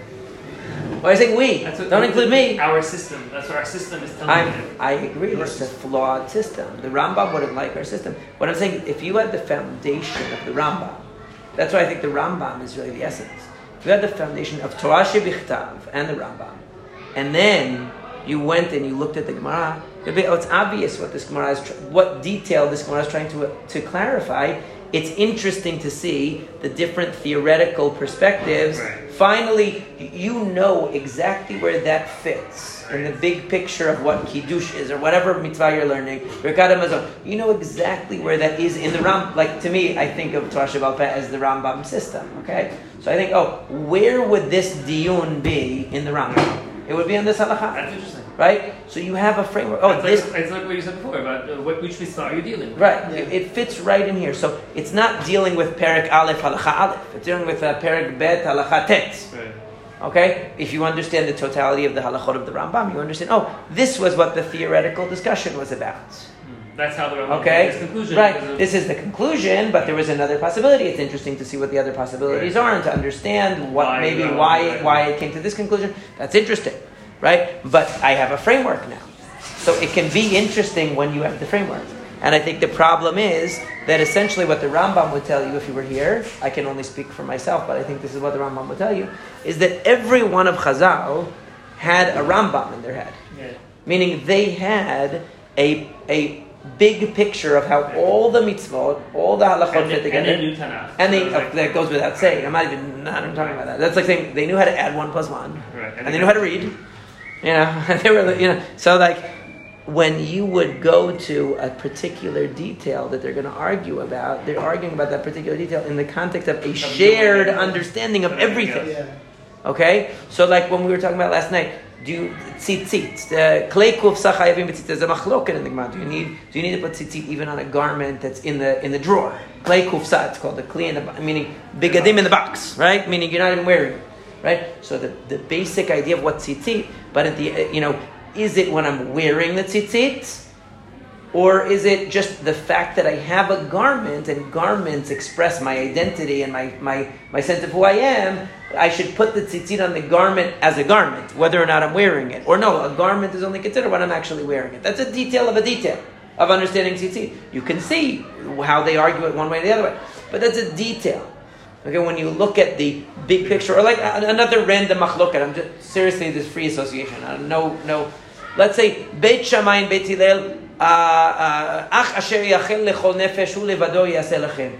Right? According to Beit Shammai, it's literal. You can only do melachan yom tov. That's for eating. Okay? According to Beit Hillel, no. Any melacha of the type that's used for eating is okay. Now everybody agrees. What's the reason? Let's say there's so many assumptions it's shared. Okay, that melacha is permitted on Yom Tov to enhance the simchat Yom Tov. All of these like what is Yom Tov versus Shabbat? On Shabbat, the abstention from melacha is the essence because you're focusing on melachto shel HaKadosh Baruch Hu. And on Yom Tov, it's just a means to create a happy day that you're not going to melacha. It's a Yom Simcha. So therefore, the Torah says, but if it's for eating and for enjoying, the Torah doesn't block you from doing it, right? Okay, but how does all of these premises you have, and then you ask, okay, is that detail about melacha for food, does that mean that the particular act of melacha has to actually be for food? Or no, the Torah said the categories of melacha that are for food are allowed. That's a detail. You can debate that. You can you can argue that. It doesn't make more sense that the Torah basically permitted categories of melacha and cut down the number of 39 melachot to whatever number? Or does it make more sense that the Torah left the Shabbat system intact and just said on a case-by-case basis, if it's for food, you're allowed to do it? You can argue the structural, but you first have to understand why and what and what you're dealing with. That's what the Rambam gives you. You understand what I mean? Like once you have that, then these details fall into a context, and then the Gemara becomes interesting. Okay, the Ramchal says, one of the things Ramchal says, in addition to knowing all of Shas, he says you have to know all the Rambam. From the beginning until the end. So you have to know the entire Rambam. That's one of the things you have to know in Derech Chochmah. And he doesn't say about any other Rishon. As the Rambam, you have to know from beginning to end. He says, and then with the Shulchan Aruch, he says you should know the Shulchan Aruch. And wherever the Shulchan Aruch disagrees with the Rambam, look up in the Beit Yosef why. That's all he says. So, but really, he understood that the Rambam gives a framework. And if you look at even some of the Ibn Tibon, he says the Rambam's book showed that Talmud is a chokhmah. He said that people were lost and they never understood what the Talmud was about. And the Rambam's book is a testimony to the wisdom and the straightness of the ways of the Gemara, meaning that it's all based on a system of chokhmah that you wouldn't see. You would just see the details being argued. You don't know what reverse engineers. Yeah. So but you understand the Rambam sat down and wrote the Mishneh Torah by heart. And then said, I took 10 years to edit and correct it. It's like, this is what he had in his head. So that's what the ideal is. So 100%, most people should focus on getting a Rambamic type of understanding of the system. And then, when you have that Rambamic type of understanding of the system, looking at how the Gemara dealt with particular details becomes interesting because you're clarifying those details in the context of the big picture. when you're lost in the details, it's much harder to appreciate the meaning and the significance of what you have. I agree with that 100%. And the Rambam said, and the Shakla V'Tarya, like the back and forth, the Rambam said, I let it go as I forget his exact words, like a waste of time. He said it was he said that Shakla, he said, I long ago abandoned any reading of the Shakla V'Tarya as a waste of time. He wrote to one of his students. But the truth is that even Rabbeinu Tam says in one of his tshuvot that a lot of times the Gemara's back and forth is just to get to a certain point. They knew what the answer was already, but they just wanted to show you how they got there. Yeah, so that you could trace, show you what not to think. Right, what not to think, and how to trace the line of the argument. But at the end of the day, it's not of the essence. And in the yeshivot, one of the things that they do that I really do think is a huge waste of time in terms of development, because we have limited time, because we're only on earth for so long, is to waste time. What was the Hava Amina? What did the Gemara think that's actually wrong? Why would you have to? Sometimes it's useful to say that in order to clarify what's right. Yeah. But to spend a ton of time on what the Gemara must have thought at this stage in the Shakla V'Tarya before it got to the end of what actually the conclusion was, and every step to try to clarify theoretically what they must have thought that was wrong, I don't see the benefit of really doing that unless it clarifies the actual conclusion. But just to play devil's advocate, isn't that the point of bringing it? Are you saying that they're devils, the people? They wanted to show you. I feel that I think that this is really copy course, so you have to forgive me. But there's a guy. There was a conservative scholar. He was like from the old school, so he was like nominally orthodox, and his observance named Louis Jacobs. He was he's a British guy, and he was one of the pioneers in like academic Talmudic study, which now is very controversial, but also very, very prevalent. And even in some yeshivot, they use the methodology of the academic methodology. And one of the things he showed in one of his articles, which I actually really liked, his book. I sold it when I was leaving America, so I don't have it anymore. But he had a bunch of essays on the methodology and the composition of the Talmud. And at the time, his ideas were very radical. Now it's like everyone knows that that's true. Is how sugyot are constructed. He said the sugya, in the Bavli especially, is an artificial construction. How can you tell? Because the last question is always the right answer. Right? Meaning, they knew what the answer was, and they showed you what? In a real discussion, you don't have it. There are 8 different possibilities, and number 9 is always the right one. Right? Or that sometimes you'll see that even to the point that people will be out of chronological order presented in order to allow the discussion to continue so that it gets to the right end point, So he shows from like a Sugyan Masechet Bava Kama, he illustrates it very convincingly. But nowadays, everybody pretty much accepts that in the Talmud. Meaning they had a free-flowing discussion in the Beit Midrash. All these different possibilities got thrown out. They argued back and forth. It could be that the second guy had the answer, but that would be a really boring sugya. So what do? They construct it to show you, to lead you into the final answer. It's constructed that way. It's edited, very heavily edited, the Talmud Bavli. So when you understand that really it's leading. It always knows what the final answer is before it starts. It's leading you to it. He's obviously this is negative about the Talmud Bavli, No. He was trying to show the genius of it, that it was edited. That you should realize that you're not actually reading a transcript of what they said in the Beit Midrash. Sometimes a person's question and the answer are separated by 200 years of time. The question by one Amora and the answer given could be by somebody who didn't even know each other. And then they were separated by generations. But the point is, this person said this, and this person said this, and they constructed it to be able to show you the development of the idea. Yeah. So they did it. So Rav Ashi, right? They were the final editors, and they did it, to make it into an educational text for people to be able to follow the argument. And they didn't care that much about the biographical and chronological detail. They wanted to teach you the ideas of the halakha. So they constructed it, and they took one guy who lived 200 years before, 100 years, maybe they went back 300 years to get another, didn't matter. The point was that it follows an artificial flow in the sense that it's designed, Hava Amina, or question answer, to reach you, to lead you to the maskana. It wasn't that they were actually feeling around in the dark, and it's a raw transcription of what happened, the way that people read it. They had the discussion, and then they constructed a dialogue out of the different things people said, so that it follows logically. When in real conversation, we know that doesn't happen. This guy says this, he interrupts, he does that.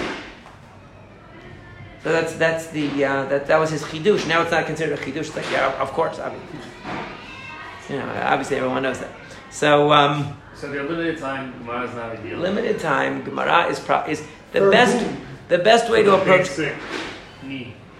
I would suggest that the best way to learn, if you're looking at how to structure your learning in the most meaningful way, besides Tanakh, is to learn the Rambam.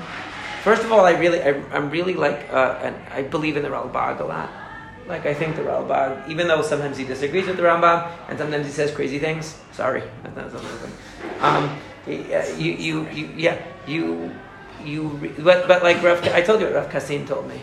There's no Rav that doesn't occasionally say shtuyot. So in the Ralbag, if you read the Ralbag, what he does really beautifully is he shows you how to read, and that's what we learned in the introduction. He shows you how to read Torah shebichtav in a way that integrates the fundamentals of the mitzvah with the Torah shebichtav. You see, he always explains the shorashim of the mitzvah and the anafim that come out of the shorashim, the branches that come out of the roots and all that. And then you have this kind of a sense. And then you read the Rambam, and he starts you with the basic. Look at the difference between our Gemara that just started talking about Kiddush b'makom seudah, okay? Just started out of the blue, talking about Rav making Kiddush in the Beit Knesset and all that. That was the beginning of the Gemara. Right? Oh, is it? Versus the Rambam, who starts with Mitzvat Asay Mina Torah Lekadesh et Yom HaShabbat B'Dvarim. The Gemara didn't bother to tell you that.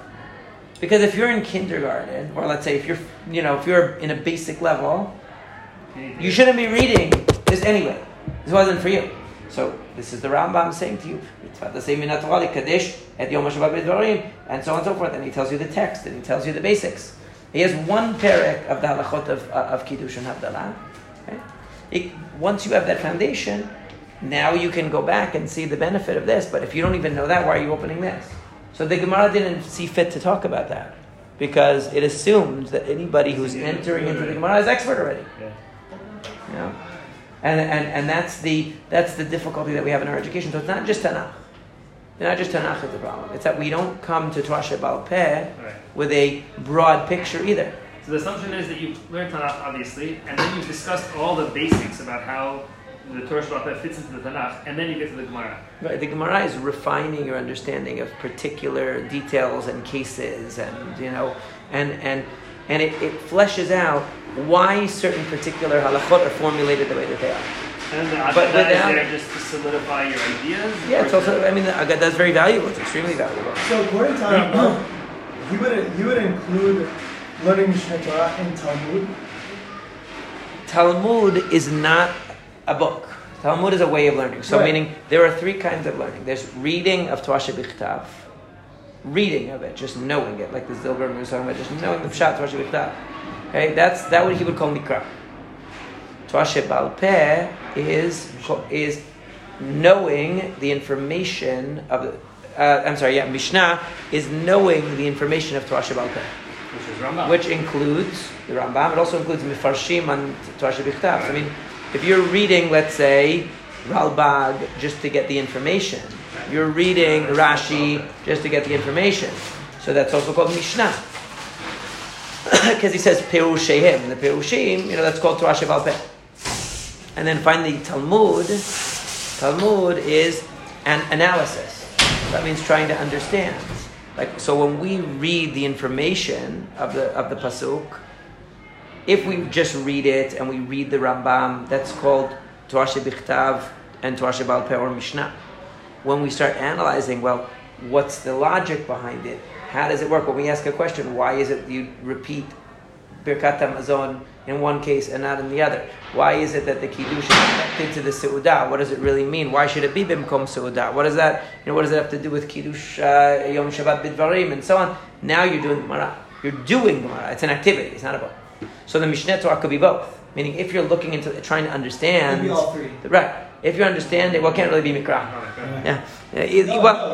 Look, one of the really just the text. Just I'm saying he quotes it. Yeah. But like, look at one of the things that's really unsung about the Rambam, underappreciated. Every book has a pasuk. Okay. Every book has B'Shem Hashem Elolam, because he was like, I'm going to be like Abraham and bring people to understanding of Yichud Hashem. But Nachalti et devotecha leolam ki seson lebihema. Everyone has a pasuk, right? So that pasuk is the pasuk of Sefer Zmanim. That itself is telling you what he thinks the theme of Sefer Zmanim is. Okay? So you have to understand, he's not just writing it there to put a pretty pasuk on the top of the page. You understand what I'm saying? Explain why that has anything to do with money, because I don't get it. Okay? Edot, or this money, it means the chagim.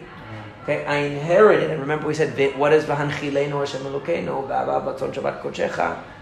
I inherit, please help me inherit the Shabbat. Nachalti et votecha leolam. I'm eternally inheriting your edot, because they're a source of joy to me. So it's saying that a person is in a... Now, just reading that pasuk is just Torah shebichtav, right? Yeah. Now, what does it mean? What does it mean? It's saying the whole purpose of Zmanim, it's in Kuf Yud Tet and Teilim. Most of his psukim are, it's beautiful. Everyone should know that pair is the best pair. It's all about the beauty of Torah. So, I'm constantly inheriting your edot because they're a source of joy. What kind of edot? The edut of Shabbat, Maseh Bereshit, all of these things. It means that Zmanim is about a cyclical return to these ideas that testify to the Hashgachat Hashem and cause a person joy to understand and to see the providence of Hashem and how it guides mankind to closeness to Hashem. So the idea, I'm saying in a very simple way, but the point is that he's giving you from the beginning a theme. There's a theme. And what's the most fundamental edut? Bereshit, Shabbat, Bereshit. That Hashem created the universe. And reflecting on that, every Shabbat, I'm going back to that idea. Every Pesach, I'm going back to the idea that Hashem brought us out of Mitzrayim in order to educate man, to liberate mankind, not just politically, but also intellectually from the bondage of Egypt. Right? I'm reflecting on what that means. And what it meant to me last year is different than what's going to mean to me this year and in 10 years from now. That's nachala. Nachalti et botecha le'olam. I'm constantly doing it. Le'olam is forever. Right? And that gives me greater and greater joy as I see Hashem's hashgacha manifest in all these. As I develop, it's a joy to see this more and more. And what are really the chagim about? Just Simchat Yom Tov. Even Shabbat has oneg. It's a little bit different, right? But the idea of the joy that comes with seeing that. Okay? That's what the chagim are about. So you already have a theme for all of. What's the pasuk for Sefer Ahava? So I'm trying to find that right now. Oh, it's a pasuk everyone knows because they made a song out of it. Ma ahavti toratecha kol hayom nisichati. Right? Because kol hayom, right? Ma ahavti toratecha. Can they sing? How's the tune go? Ahavti toratecha kol hayom. Yeah, it's cute. Anyway, so what were we saying? So right, kol hayom isichati, right, is different than Zmanim because it's every day and all the time. Because the mitzvot of Ahava, he says when he describes each book, mitzvot of Sefer Ahava are constant. Right, they think it's Kriyat Shema, Tfilah, Tfilin, Tzitzit, Brit Milah. All those things are constant. Right, so the constant. Yichud Hashem. Right, the Yichud Hashem, Abat Hashem. Right, so that's the constant engagement, and then you have periodic things, Shabbat and the Chagim.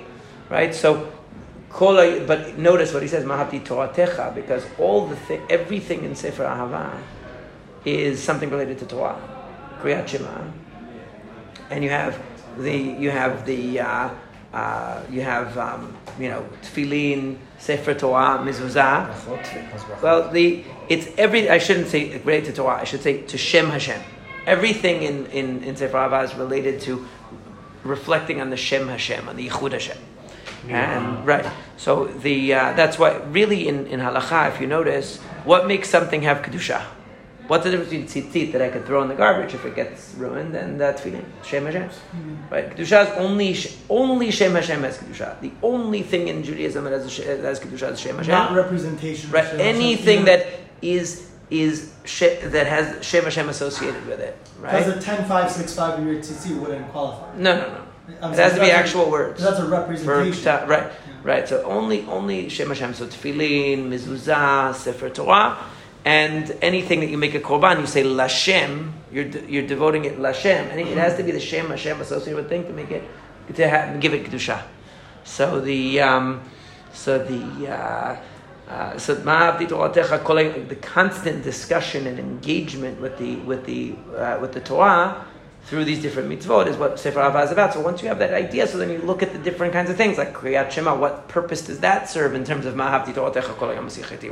How does that relate to Tefillah? What about Tzitzit? Tzitzit is, so all of these things you can now see in the context of a broad theme, and each theme has sub themes, and each sub theme has mitzvot, and each mitzvah has components, and imagine that takes a lifetime to understand that. You didn't even open a Gemara, and you have that. There's actually I wish we had, there's no other Rambam in here, right? There's no full Rambam in here, is there? No. We have Safari. Look up at here. Almost all of them, not all of them. Not all of them, but most of them. It's a very beautiful parak, it's not a surprise. What are you looking for? Can you look up at the Rambam, Sefer Avodah, Hilchot Me'ilah. It's the very end of it. Last parak. Yeah, last parak. There's a very famous Rambam there. Okay. I really like it. It's really nice. You know which halacha? That's the last one. That might be the last couple. What are you looking for? Where's Me'ilah? I'm in it.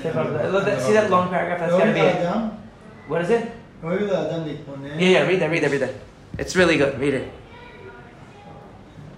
ראוי לאדם להתבונן במשפטי התורה הקדושה ולדע סוף עניינם כפי כוחו, בדבר שלא ימצא לא טעם ולא ידע לו עילה על יהי קל בעיניו ולא יהרוס לעלות אל השם פן יפרוץ בו. Right, so he's saying if you don't understand something in the Torah, don't just break it down and attack it, right? But you should try. You should be mitbonen in mishpatei Torah to understand the reasons behind it. But if you don't understand, don't dismiss it, right? What does he say? You shouldn't think of it as like a mundane thing, okay? Keep going. מים עצים ואבנים ועפר ואפר כיוון שנברשם אדון העולם עליהם בדברים בלבד נתקדשו וכל הנוהג בהם מנהג חול מעל בה ואפילו היה שוגג צריך כפרה. Right, see what he's saying? Any mundane object that you designated as for the Hekadesh, all of a sudden if you made use of it, you would meaning if you misappropriated it in any way, you'd have to bring korban me'ilah, even if it was by accident. You need kapara. קל וחומר מצוות שחקק לנו הקדוש ברוך הוא שלא יבעט האדם בהן מפני שלא ידע טעמן ולא יכפה דברים אשר לא כן על השם ולא יחשוב בהם מחשבתו כדברי החול הרי נאמר בתורה ושמרתם את כל חוקותיי. How religious the Rambam is? אמרו חכמים לתן שמירה בעשייה לחוקים כמשפטים והעשייה ידועה והיא שיעשה החוקים והשמירה שיזהר בהן ולא ידמה שהן פחותין מן המשפטים. והמשפטים הן המצוות שטעמן גלוי וטובת עשייתן בעולם הזה ידועה כגון איסור גזל I love the way he expresses that actually. I never noticed that he says that. טובתן בעולם הזה. Keep going. Well, I'll explain it. והמשפטים הם מצוות שטעמן גלוי וטובה עשייתן That's the right definition of chukim versus mishpatim. I never realized he said that. Where are you from? This is the end of Me'ilah. End of Me'ilah. So good. The last one. The very end. It's very easy to understand the Tam mitzvah, the logic of mitzvot of... Meaning he's saying he's defining mishpatim so well because a lot of people don't understand that. I always explain it that way. I never noticed the Rambam says that. That what is the mishpat? What is the difference between mishpatim and chukim? That a mishpat, the benefit in olam hazeh is self-evident. Right? Okay, go ahead. גזל, שפיכות עמים, כיבוד אביהם, והחוקים הם המצוות שאין טעמן ידוע. אמרו חכמים, חוקים חקותי לך ואין לך רשות להרהר בהם. ויצרו של אדם נוקפו בהן ואומות העולם משיבין עליהם. Why? Because they don't have practical benefit. That's why. איסור בשר חזיר, בשר בחלב, ועגלה ערופה, ופרה אדומה, ושעיר המשתלח. וכמה היה דוד המלך מתאר מן המיני ומן האחרון שהיו משיבין על החוקים. He was very upset that they would reject, they denigrated the chukim. Where do we see that? He quotes a pasuk. בכל זמן שהיו רודפין אותו בתשובות השקר שעורכים לפי קוצר דעת האדם, היה מוסיף דבקות בתורה, שנאמר. Because he realized how stupid they were, I mean. And the more they would attack him, the more he realized, wow, these people are lost. These people, they don't understand the chukim, they're lost. So he would increase his dvekut in Hashem. He's quoting Kufyutet again. תפלו עליי שקר זדים, אני בכל לב אצור פיקודך. ונאמר שם בעניין, כל מצוותיך אמונה, שקר ודפוני עזרני. Okay, go on. Okay, וכל הקורבנות כולן מכלל החוקים הם. That's going to connect what we do, yeah. All the korbanot are chukim. Is he going to explain? No. What is that? He goes a little bit further. אמרו חכמים שבשביל עבודת הקורבנות העולם עומד. Now this is kind of connected to our other topic, but still. שבעשיית החוקים והמשפטים זוכים הישרים לחיי העולם הבא. והקדימה תורה ציווי על החוקים שנאמר ושמרתם את חוקותיי ואת משפטיי אשר יעשה אדם האדם וחי בהם. Right, so the thing I really like about this is where he says in the very beginning, okay, the whole thing is amazing. This is a really, really important Rambam. The thing I really love about this Rambam is he says, it's something that I just recently was thinking about, it was bothering me.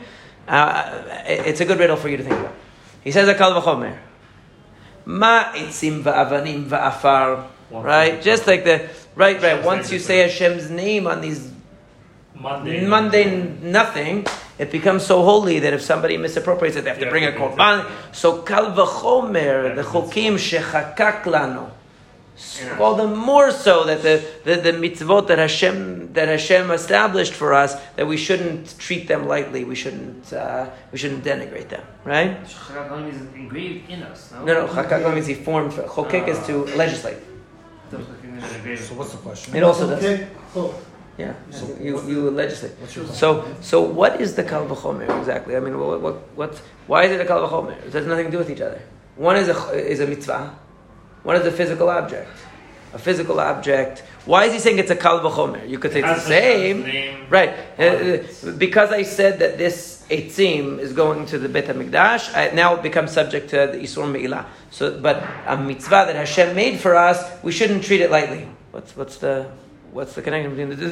They're not the same thing at all. But why is it a kal v'chomer? What's the relationship between one and the other one? One is something I designated for the Beit HaMikdash. The other one is a mitzvah that Hashem made. Okay, I shouldn't denigrate a mitzvah that Hashem made, but why is that related to the fact that when I makdish something for the Beit HaMikdash, all of a sudden I'm not allowed to misappropriate it? It doesn't have any connection. You understand what I'm saying? Yeah. Why is it a kal v'chomer? Just say, don't denigrate the mitzvot Hashem designed for you and He made for you. They're very special and they're going to bring you to Olam Haba. Why do you have to mention the Me'ilah? What's the answer? What's the answer? So the idea is, I love this idea, because he says, from the time that the Shem Hashem is nikra on it, it becomes holy. Okay? What's the difference? What is he trying to say?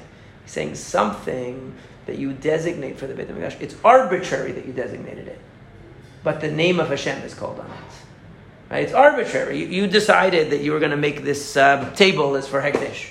There's nothing about that table that makes it Hekdesh. You decided to make it Hekdesh. So kal v'chomer, a mitzvah that Hashem specifically decided this is supposed to bring a person to understanding of Shem Hashem.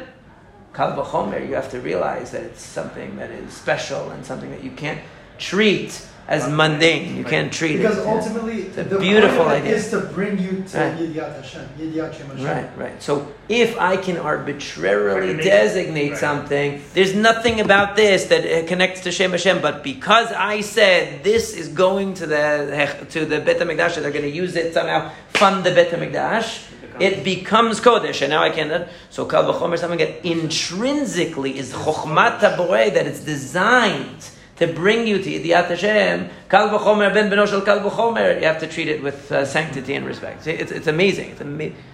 It's a really beautiful idea. And why is the chukim the most important? Because mishpatim. Why are they self-evident? The benefit of the mishpatim, because they deal with practical matters. Right? How we treat each other. It's obviously, I don't want someone stealing from me. I don't steal. If stealing is allowed, there'll be chaos. Kill. The practical matter is the only Mishpatim. I know, but it's not. Things that govern. I understand. That tovat asiyatan ba'olam hazeh yiduah. Meaning that it's self-evident why these things are good. So people keep them because... That's That's not the only reason, but he's saying, but what are the chukim? Why is the... And I've mentioned this before. Chukim, the reason why the goyim are mishivim on the chukim and David HaMelech is so upset is because chukim, their benefit isn't self-evident in terms of this world. The benefit is only in terms of the metaphysical. The benefit is only in terms of kirvat Elohim, getting closer to God. If it doesn't have a practical benefit, they don't see any benefit in it. That's why it says David HaMelech was so angry with the people that they were saying sheker against the chukim. That's because they don't have any idea what life is about. See, they don't have a life is about. So that's why it would increases dveikut in HaKadosh Baruch Hu. It doesn't bring any utility to their life. To put it in terms of what we're speaking about on Shabbat, it's part of the Elohim idea, but it doesn't give the But it gives it right. They understand the Elohim idea. That's why Nebuchadnezzar can understand the Elohim idea that wisdom of God could make my practical life better. Right. But they can't. It's like if you're learning something. This is especially in our culture, which is a very pragmatic culture. I'm saying like Persian culture. Right. If you're studying something and it has a practical benefit, the old Persian will say, I totally understand why that's study for your college. That's very excellent. When you say, I'm just studying Lishma, that's a waste of time. Why are you doing that? Right? The average person. I'm not talking about the religious person. The average person. That's the culture. Right? Practical benefit, with the wisdom that increases the goodness of, even if we were learning something about how to have a better marriage, anything practical, they can appreciate it. Once you're going beyond the practical to the metaphysical, they don't see the benefit. And that's what the Rambam is saying. But I especially like the idea of the Shem Hashem. What does it mean the Shem Hashem is Nikra? It means a mitzvah is designed to bring you to an understanding of the Shem Hashem. So therefore you have to treat it with great sanctity. Etzim ba'avanim, it wasn't designed. Right? That's the Kal V'chomer that's making it so nice. I really, really like that Rambam. But since we mentioned the Shem Hashem, I just wanted to mention that Rambam because I thought it was a nice way. And I think it's time for lunch probably right now, right? It's late. Wait, when you said that it wasn't designed, or was it meant to be? Oh, you don't want to take a break? No, I don't mind. I just want to clarify that because at the end of the day, would you say that, meaning at the end of the day, you're talking about creations as part of this world, meaning they are somewhat designed to bring your mind to Yidiyat Hashem by appreciating Briat Ha'olam. Okay. But it's not mitzvah. It's not designed, meaning a tree is a tree.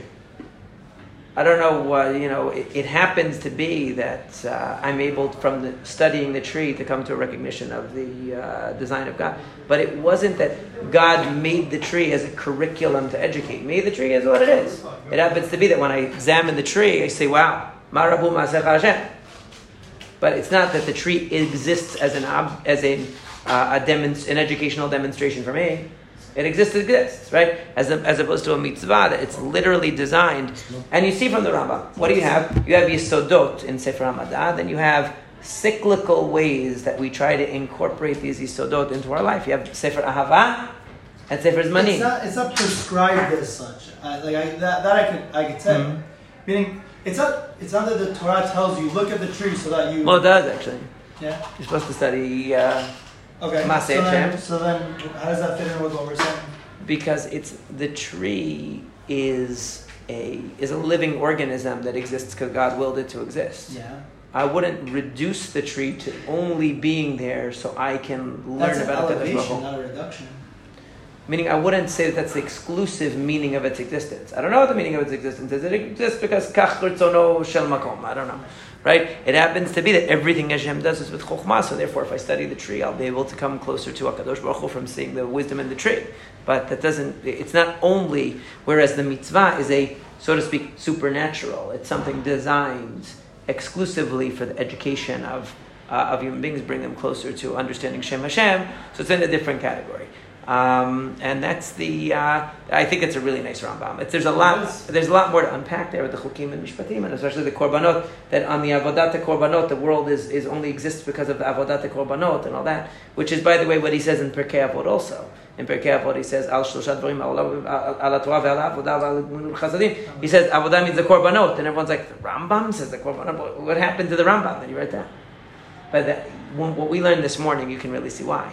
Because the whole foundation of man's awareness of God is that there's a way to to express, to educate people into the mode of realizing there's something higher than the practical. And that's what he's saying the chukim is.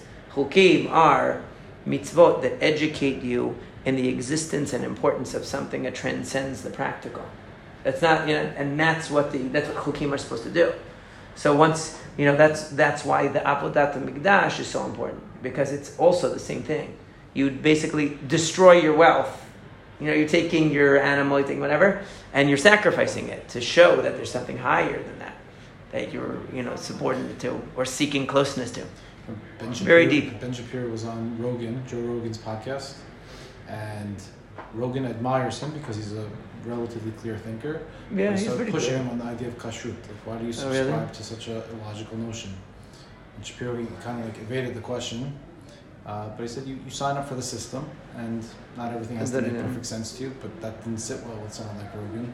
Mm-hmm. It was an interesting banter between them on the topic. I didn't think he did such a good. I once said he did it again. But specifically, because he's probably is one of the chukim. he's not really a scholar of Judaism. He doesn't represent Judaism very well. He doesn't really represent Judaism. He has a right to be a religious Jew, but it's not a conservative viewpoint, and that's fine.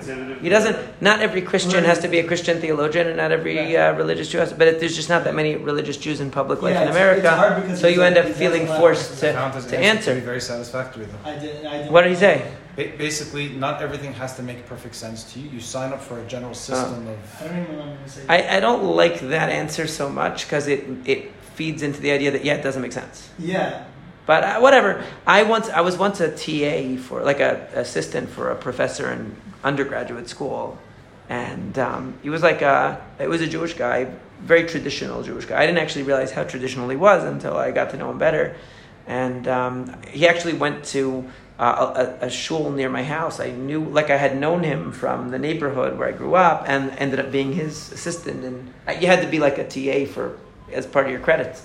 So I was in his class, and one day he actually asked maybe the other TA or maybe one of the students, I don't remember, to bring him something from the kosher cafe, from the kosher cafeteria. And he said, and if they don't have that, can you go to the shop and get me this particular thing?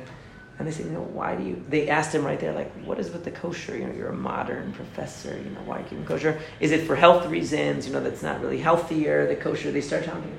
And he actually gave it was like a Kiddush Hashem. What's the answer? He said, I don't remember exactly what he said, but something to the effect of, it teaches you to be a thoughtful eater, not just to eat whatever you want at any particular time, but you have to think about your food, and it has, there's a reason for eating. He had it wasn't the most deep thing, but the point was he gave a cogent answer. I thought that was really good. Right. That's why he's giving his own reason. Right. What if I'm not Ben Shapiro, but look, if I were, and I would never be in any political podcast or anything like that, but if somebody asked me something like that, we've talked about this before, that I think we talked about it probably even on one of our previous trips. Gentiles are attracted to the idea that kosher means that a rabbi blessed it or something like that. Right. And I know people that will just be like, yeah, the rabbi blessed it, it's kosher, because they don't want to get into a dialogue with a Gentile explaining to them what kosher is. But that's like abdicating your responsibility as a Jew. It's not the rabbi. Right. You're abdicating your responsibility as a Jew and saying, look, we believe that everything we do is directed towards a higher purpose, and the way we stay cognizant of that higher purpose is we have rules of eating. So even when we're eating, we're thinking of the higher purpose that we have, and without even going into it, a non-Jew can they might not understand what the higher purpose is, Yediat Hashem or something like that. Right, a Jew won't even understand. But I feel like some responsibility to explain to them that it is an intelligent system and not just arbitrary, so that they won't have a negative view of it. I think that's the only point. I mean, at the surface level, you just have to show it's not that it's arbitrary. Right. And even if it's it's purposeful. It's not arbitrary. Right. It's somehow purposeful. Yeah, when you speak to non-Jews, the real thing is just to show that you're doing it for a reason. It doesn't matter what the reason is. It's the reason. It's not completely illogical. Yeah, I wouldn't have gone so far as to say it doesn't make sense. I would have said something like, it reminds me that my existence is for a higher purpose, and just leave it at that, and they'll be like, okay. I tried that. And, did it work? What did they say? I had a group like all non-Jews in college, like this past semester, and they're like, "Oh, what's this whole kosher thing?" I'm like, "Yeah, whatever." I like try to explain like, "Oh, we try to keep ourselves clean and a higher purpose and whatever." And he's like, "Oh, it just means like a rabbi blessing." I'm like, "No." They still went back to that. I'm like, "No, not really." And I didn't want to like keep it at that. I was like, "No, it means like." It was like watched and like there's a certain procedure we take. It's like, yeah, but the rabbi blessing. You have to realize that's coming from like their religious experience. It's a very Christian thing to think that a priest bless something, it makes it better. You know? Even their idea of ordination, they don't understand. They don't understand what a rabbi is. There's certain ingredients related. I always make it like no, it has nothing to do with blessing. Like there's a thing. Even their idea of priesthood versus ordination of a rabbi. They think a rabbi is ordained like the same way a priest is ordained. Like a priest is like magically ordained. Like the priest lays his hands on you and gives you the power that you become a priest. And now you have a power to do these rituals, like to make the wafer into their god or whatever. Right? Something like that. Right. Whereas they don't understand like the idea that a rabbi studies and learns and passes. You know, it's really a matter of like more of a symbolic. Theirs is more mystical. Right. Ours is just that the rabbi has like hopefully is competent in certain areas of Jewish law or knowledge or whatever, that they pass tests and they get certified. It's more like a degree than an ordination. And the idea of smicha is for people to see that he's accepted by the priest or the rabbi. No, the rabbi. And what's the idea of smicha? Originally there was like smicha going back to the time of Moshe Rabbeinu, which had to do with, it's more like a quality control issue. But is it more for people to see that he was... No, it's like, it's just that there's two elements to it. One is that you're not supposed to be moreh halacha without the permission of your teacher. So it means that your teacher is saying, you're allowed to. So why not write aloud? And then, that's what they do. Usually, they assess you when they write it. We're talking about the ancient smicha. Yeah, the smicha wasn't... Right, that was a... You still left your hands on... Oh, you mean that? Yeah. Well, yeah, but they don't actually have to do that. I thought it was though, no? The essence of it is that you're passing the permission to serve in that capacity. I guess to proclaim it to people so they have to see that they might have done like an external ritual like that to demonstrate it, but the real purpose is that they're basically saying you have the permission to serve this role, and the real original smicha, you had to know the entire Torah. Even if you only wanted to be a dayan of dinei mamonot or something like that. You had to know everything. The Rambam says in the Hilchot Sanhedrin, you had to know everything. Even Tanakh. Now because the rabbis of today, they can learn they can learn like Hilchot Kashrut and Nida and Avelut and there's a rabbi. Yeah, but it goes back to what we were saying. If you don't understand what the framework is, you're not going to be able to understand this particular. It's like your example of like being only a foot doctor. I only learned about this vein. Yeah, right. Say this example. Only learned about this vein. I don't know what the rest of it is. Not important. I know this vein really, really, really well. What the rabbis still do. Doctors learn the way. I remember the guy that was a dentist. I knew, and he said, the more you specialize, the more money you make. He's like, I'm going to specialize in like just this tooth, this one. I'll make anyone who has a problem with that tooth, they're going to come to the expert in that tooth. They can charge anything. Right, why are those the three subjects that today are required? I think because communally, that's what people asked. They also have to learn a little bit of Hilchot Shabbat. Yeah. Most yeshivot require some Hilchot Shabbat, but I think you're right. That was because most questions were about kashrut, nida, avilut, and even nida, avilut. Also communities, like the community that. What do you mean? That's all the questions about what to do with shiva, shloshi. It's community stuff. A lot of it's minhag. Still, they have to know like shiva. When does it end? When does it start? You need to know it. You definitely need to know it. And then like Shabbat, Hilchot Shabbat, they need to know. So. Although I didn't get tested on Hilchot Shabbat. I don't know. I think in some yeshivot you do. Well, for here it's weak also. Inside it's better than Wi-Fi. But that's it. Okay. Are we going to go on? But it's 1 o'clock. I think it should be. It's 1 o'clock. Maybe we should like go do the. Are you very hungry? I want to have like a froyo.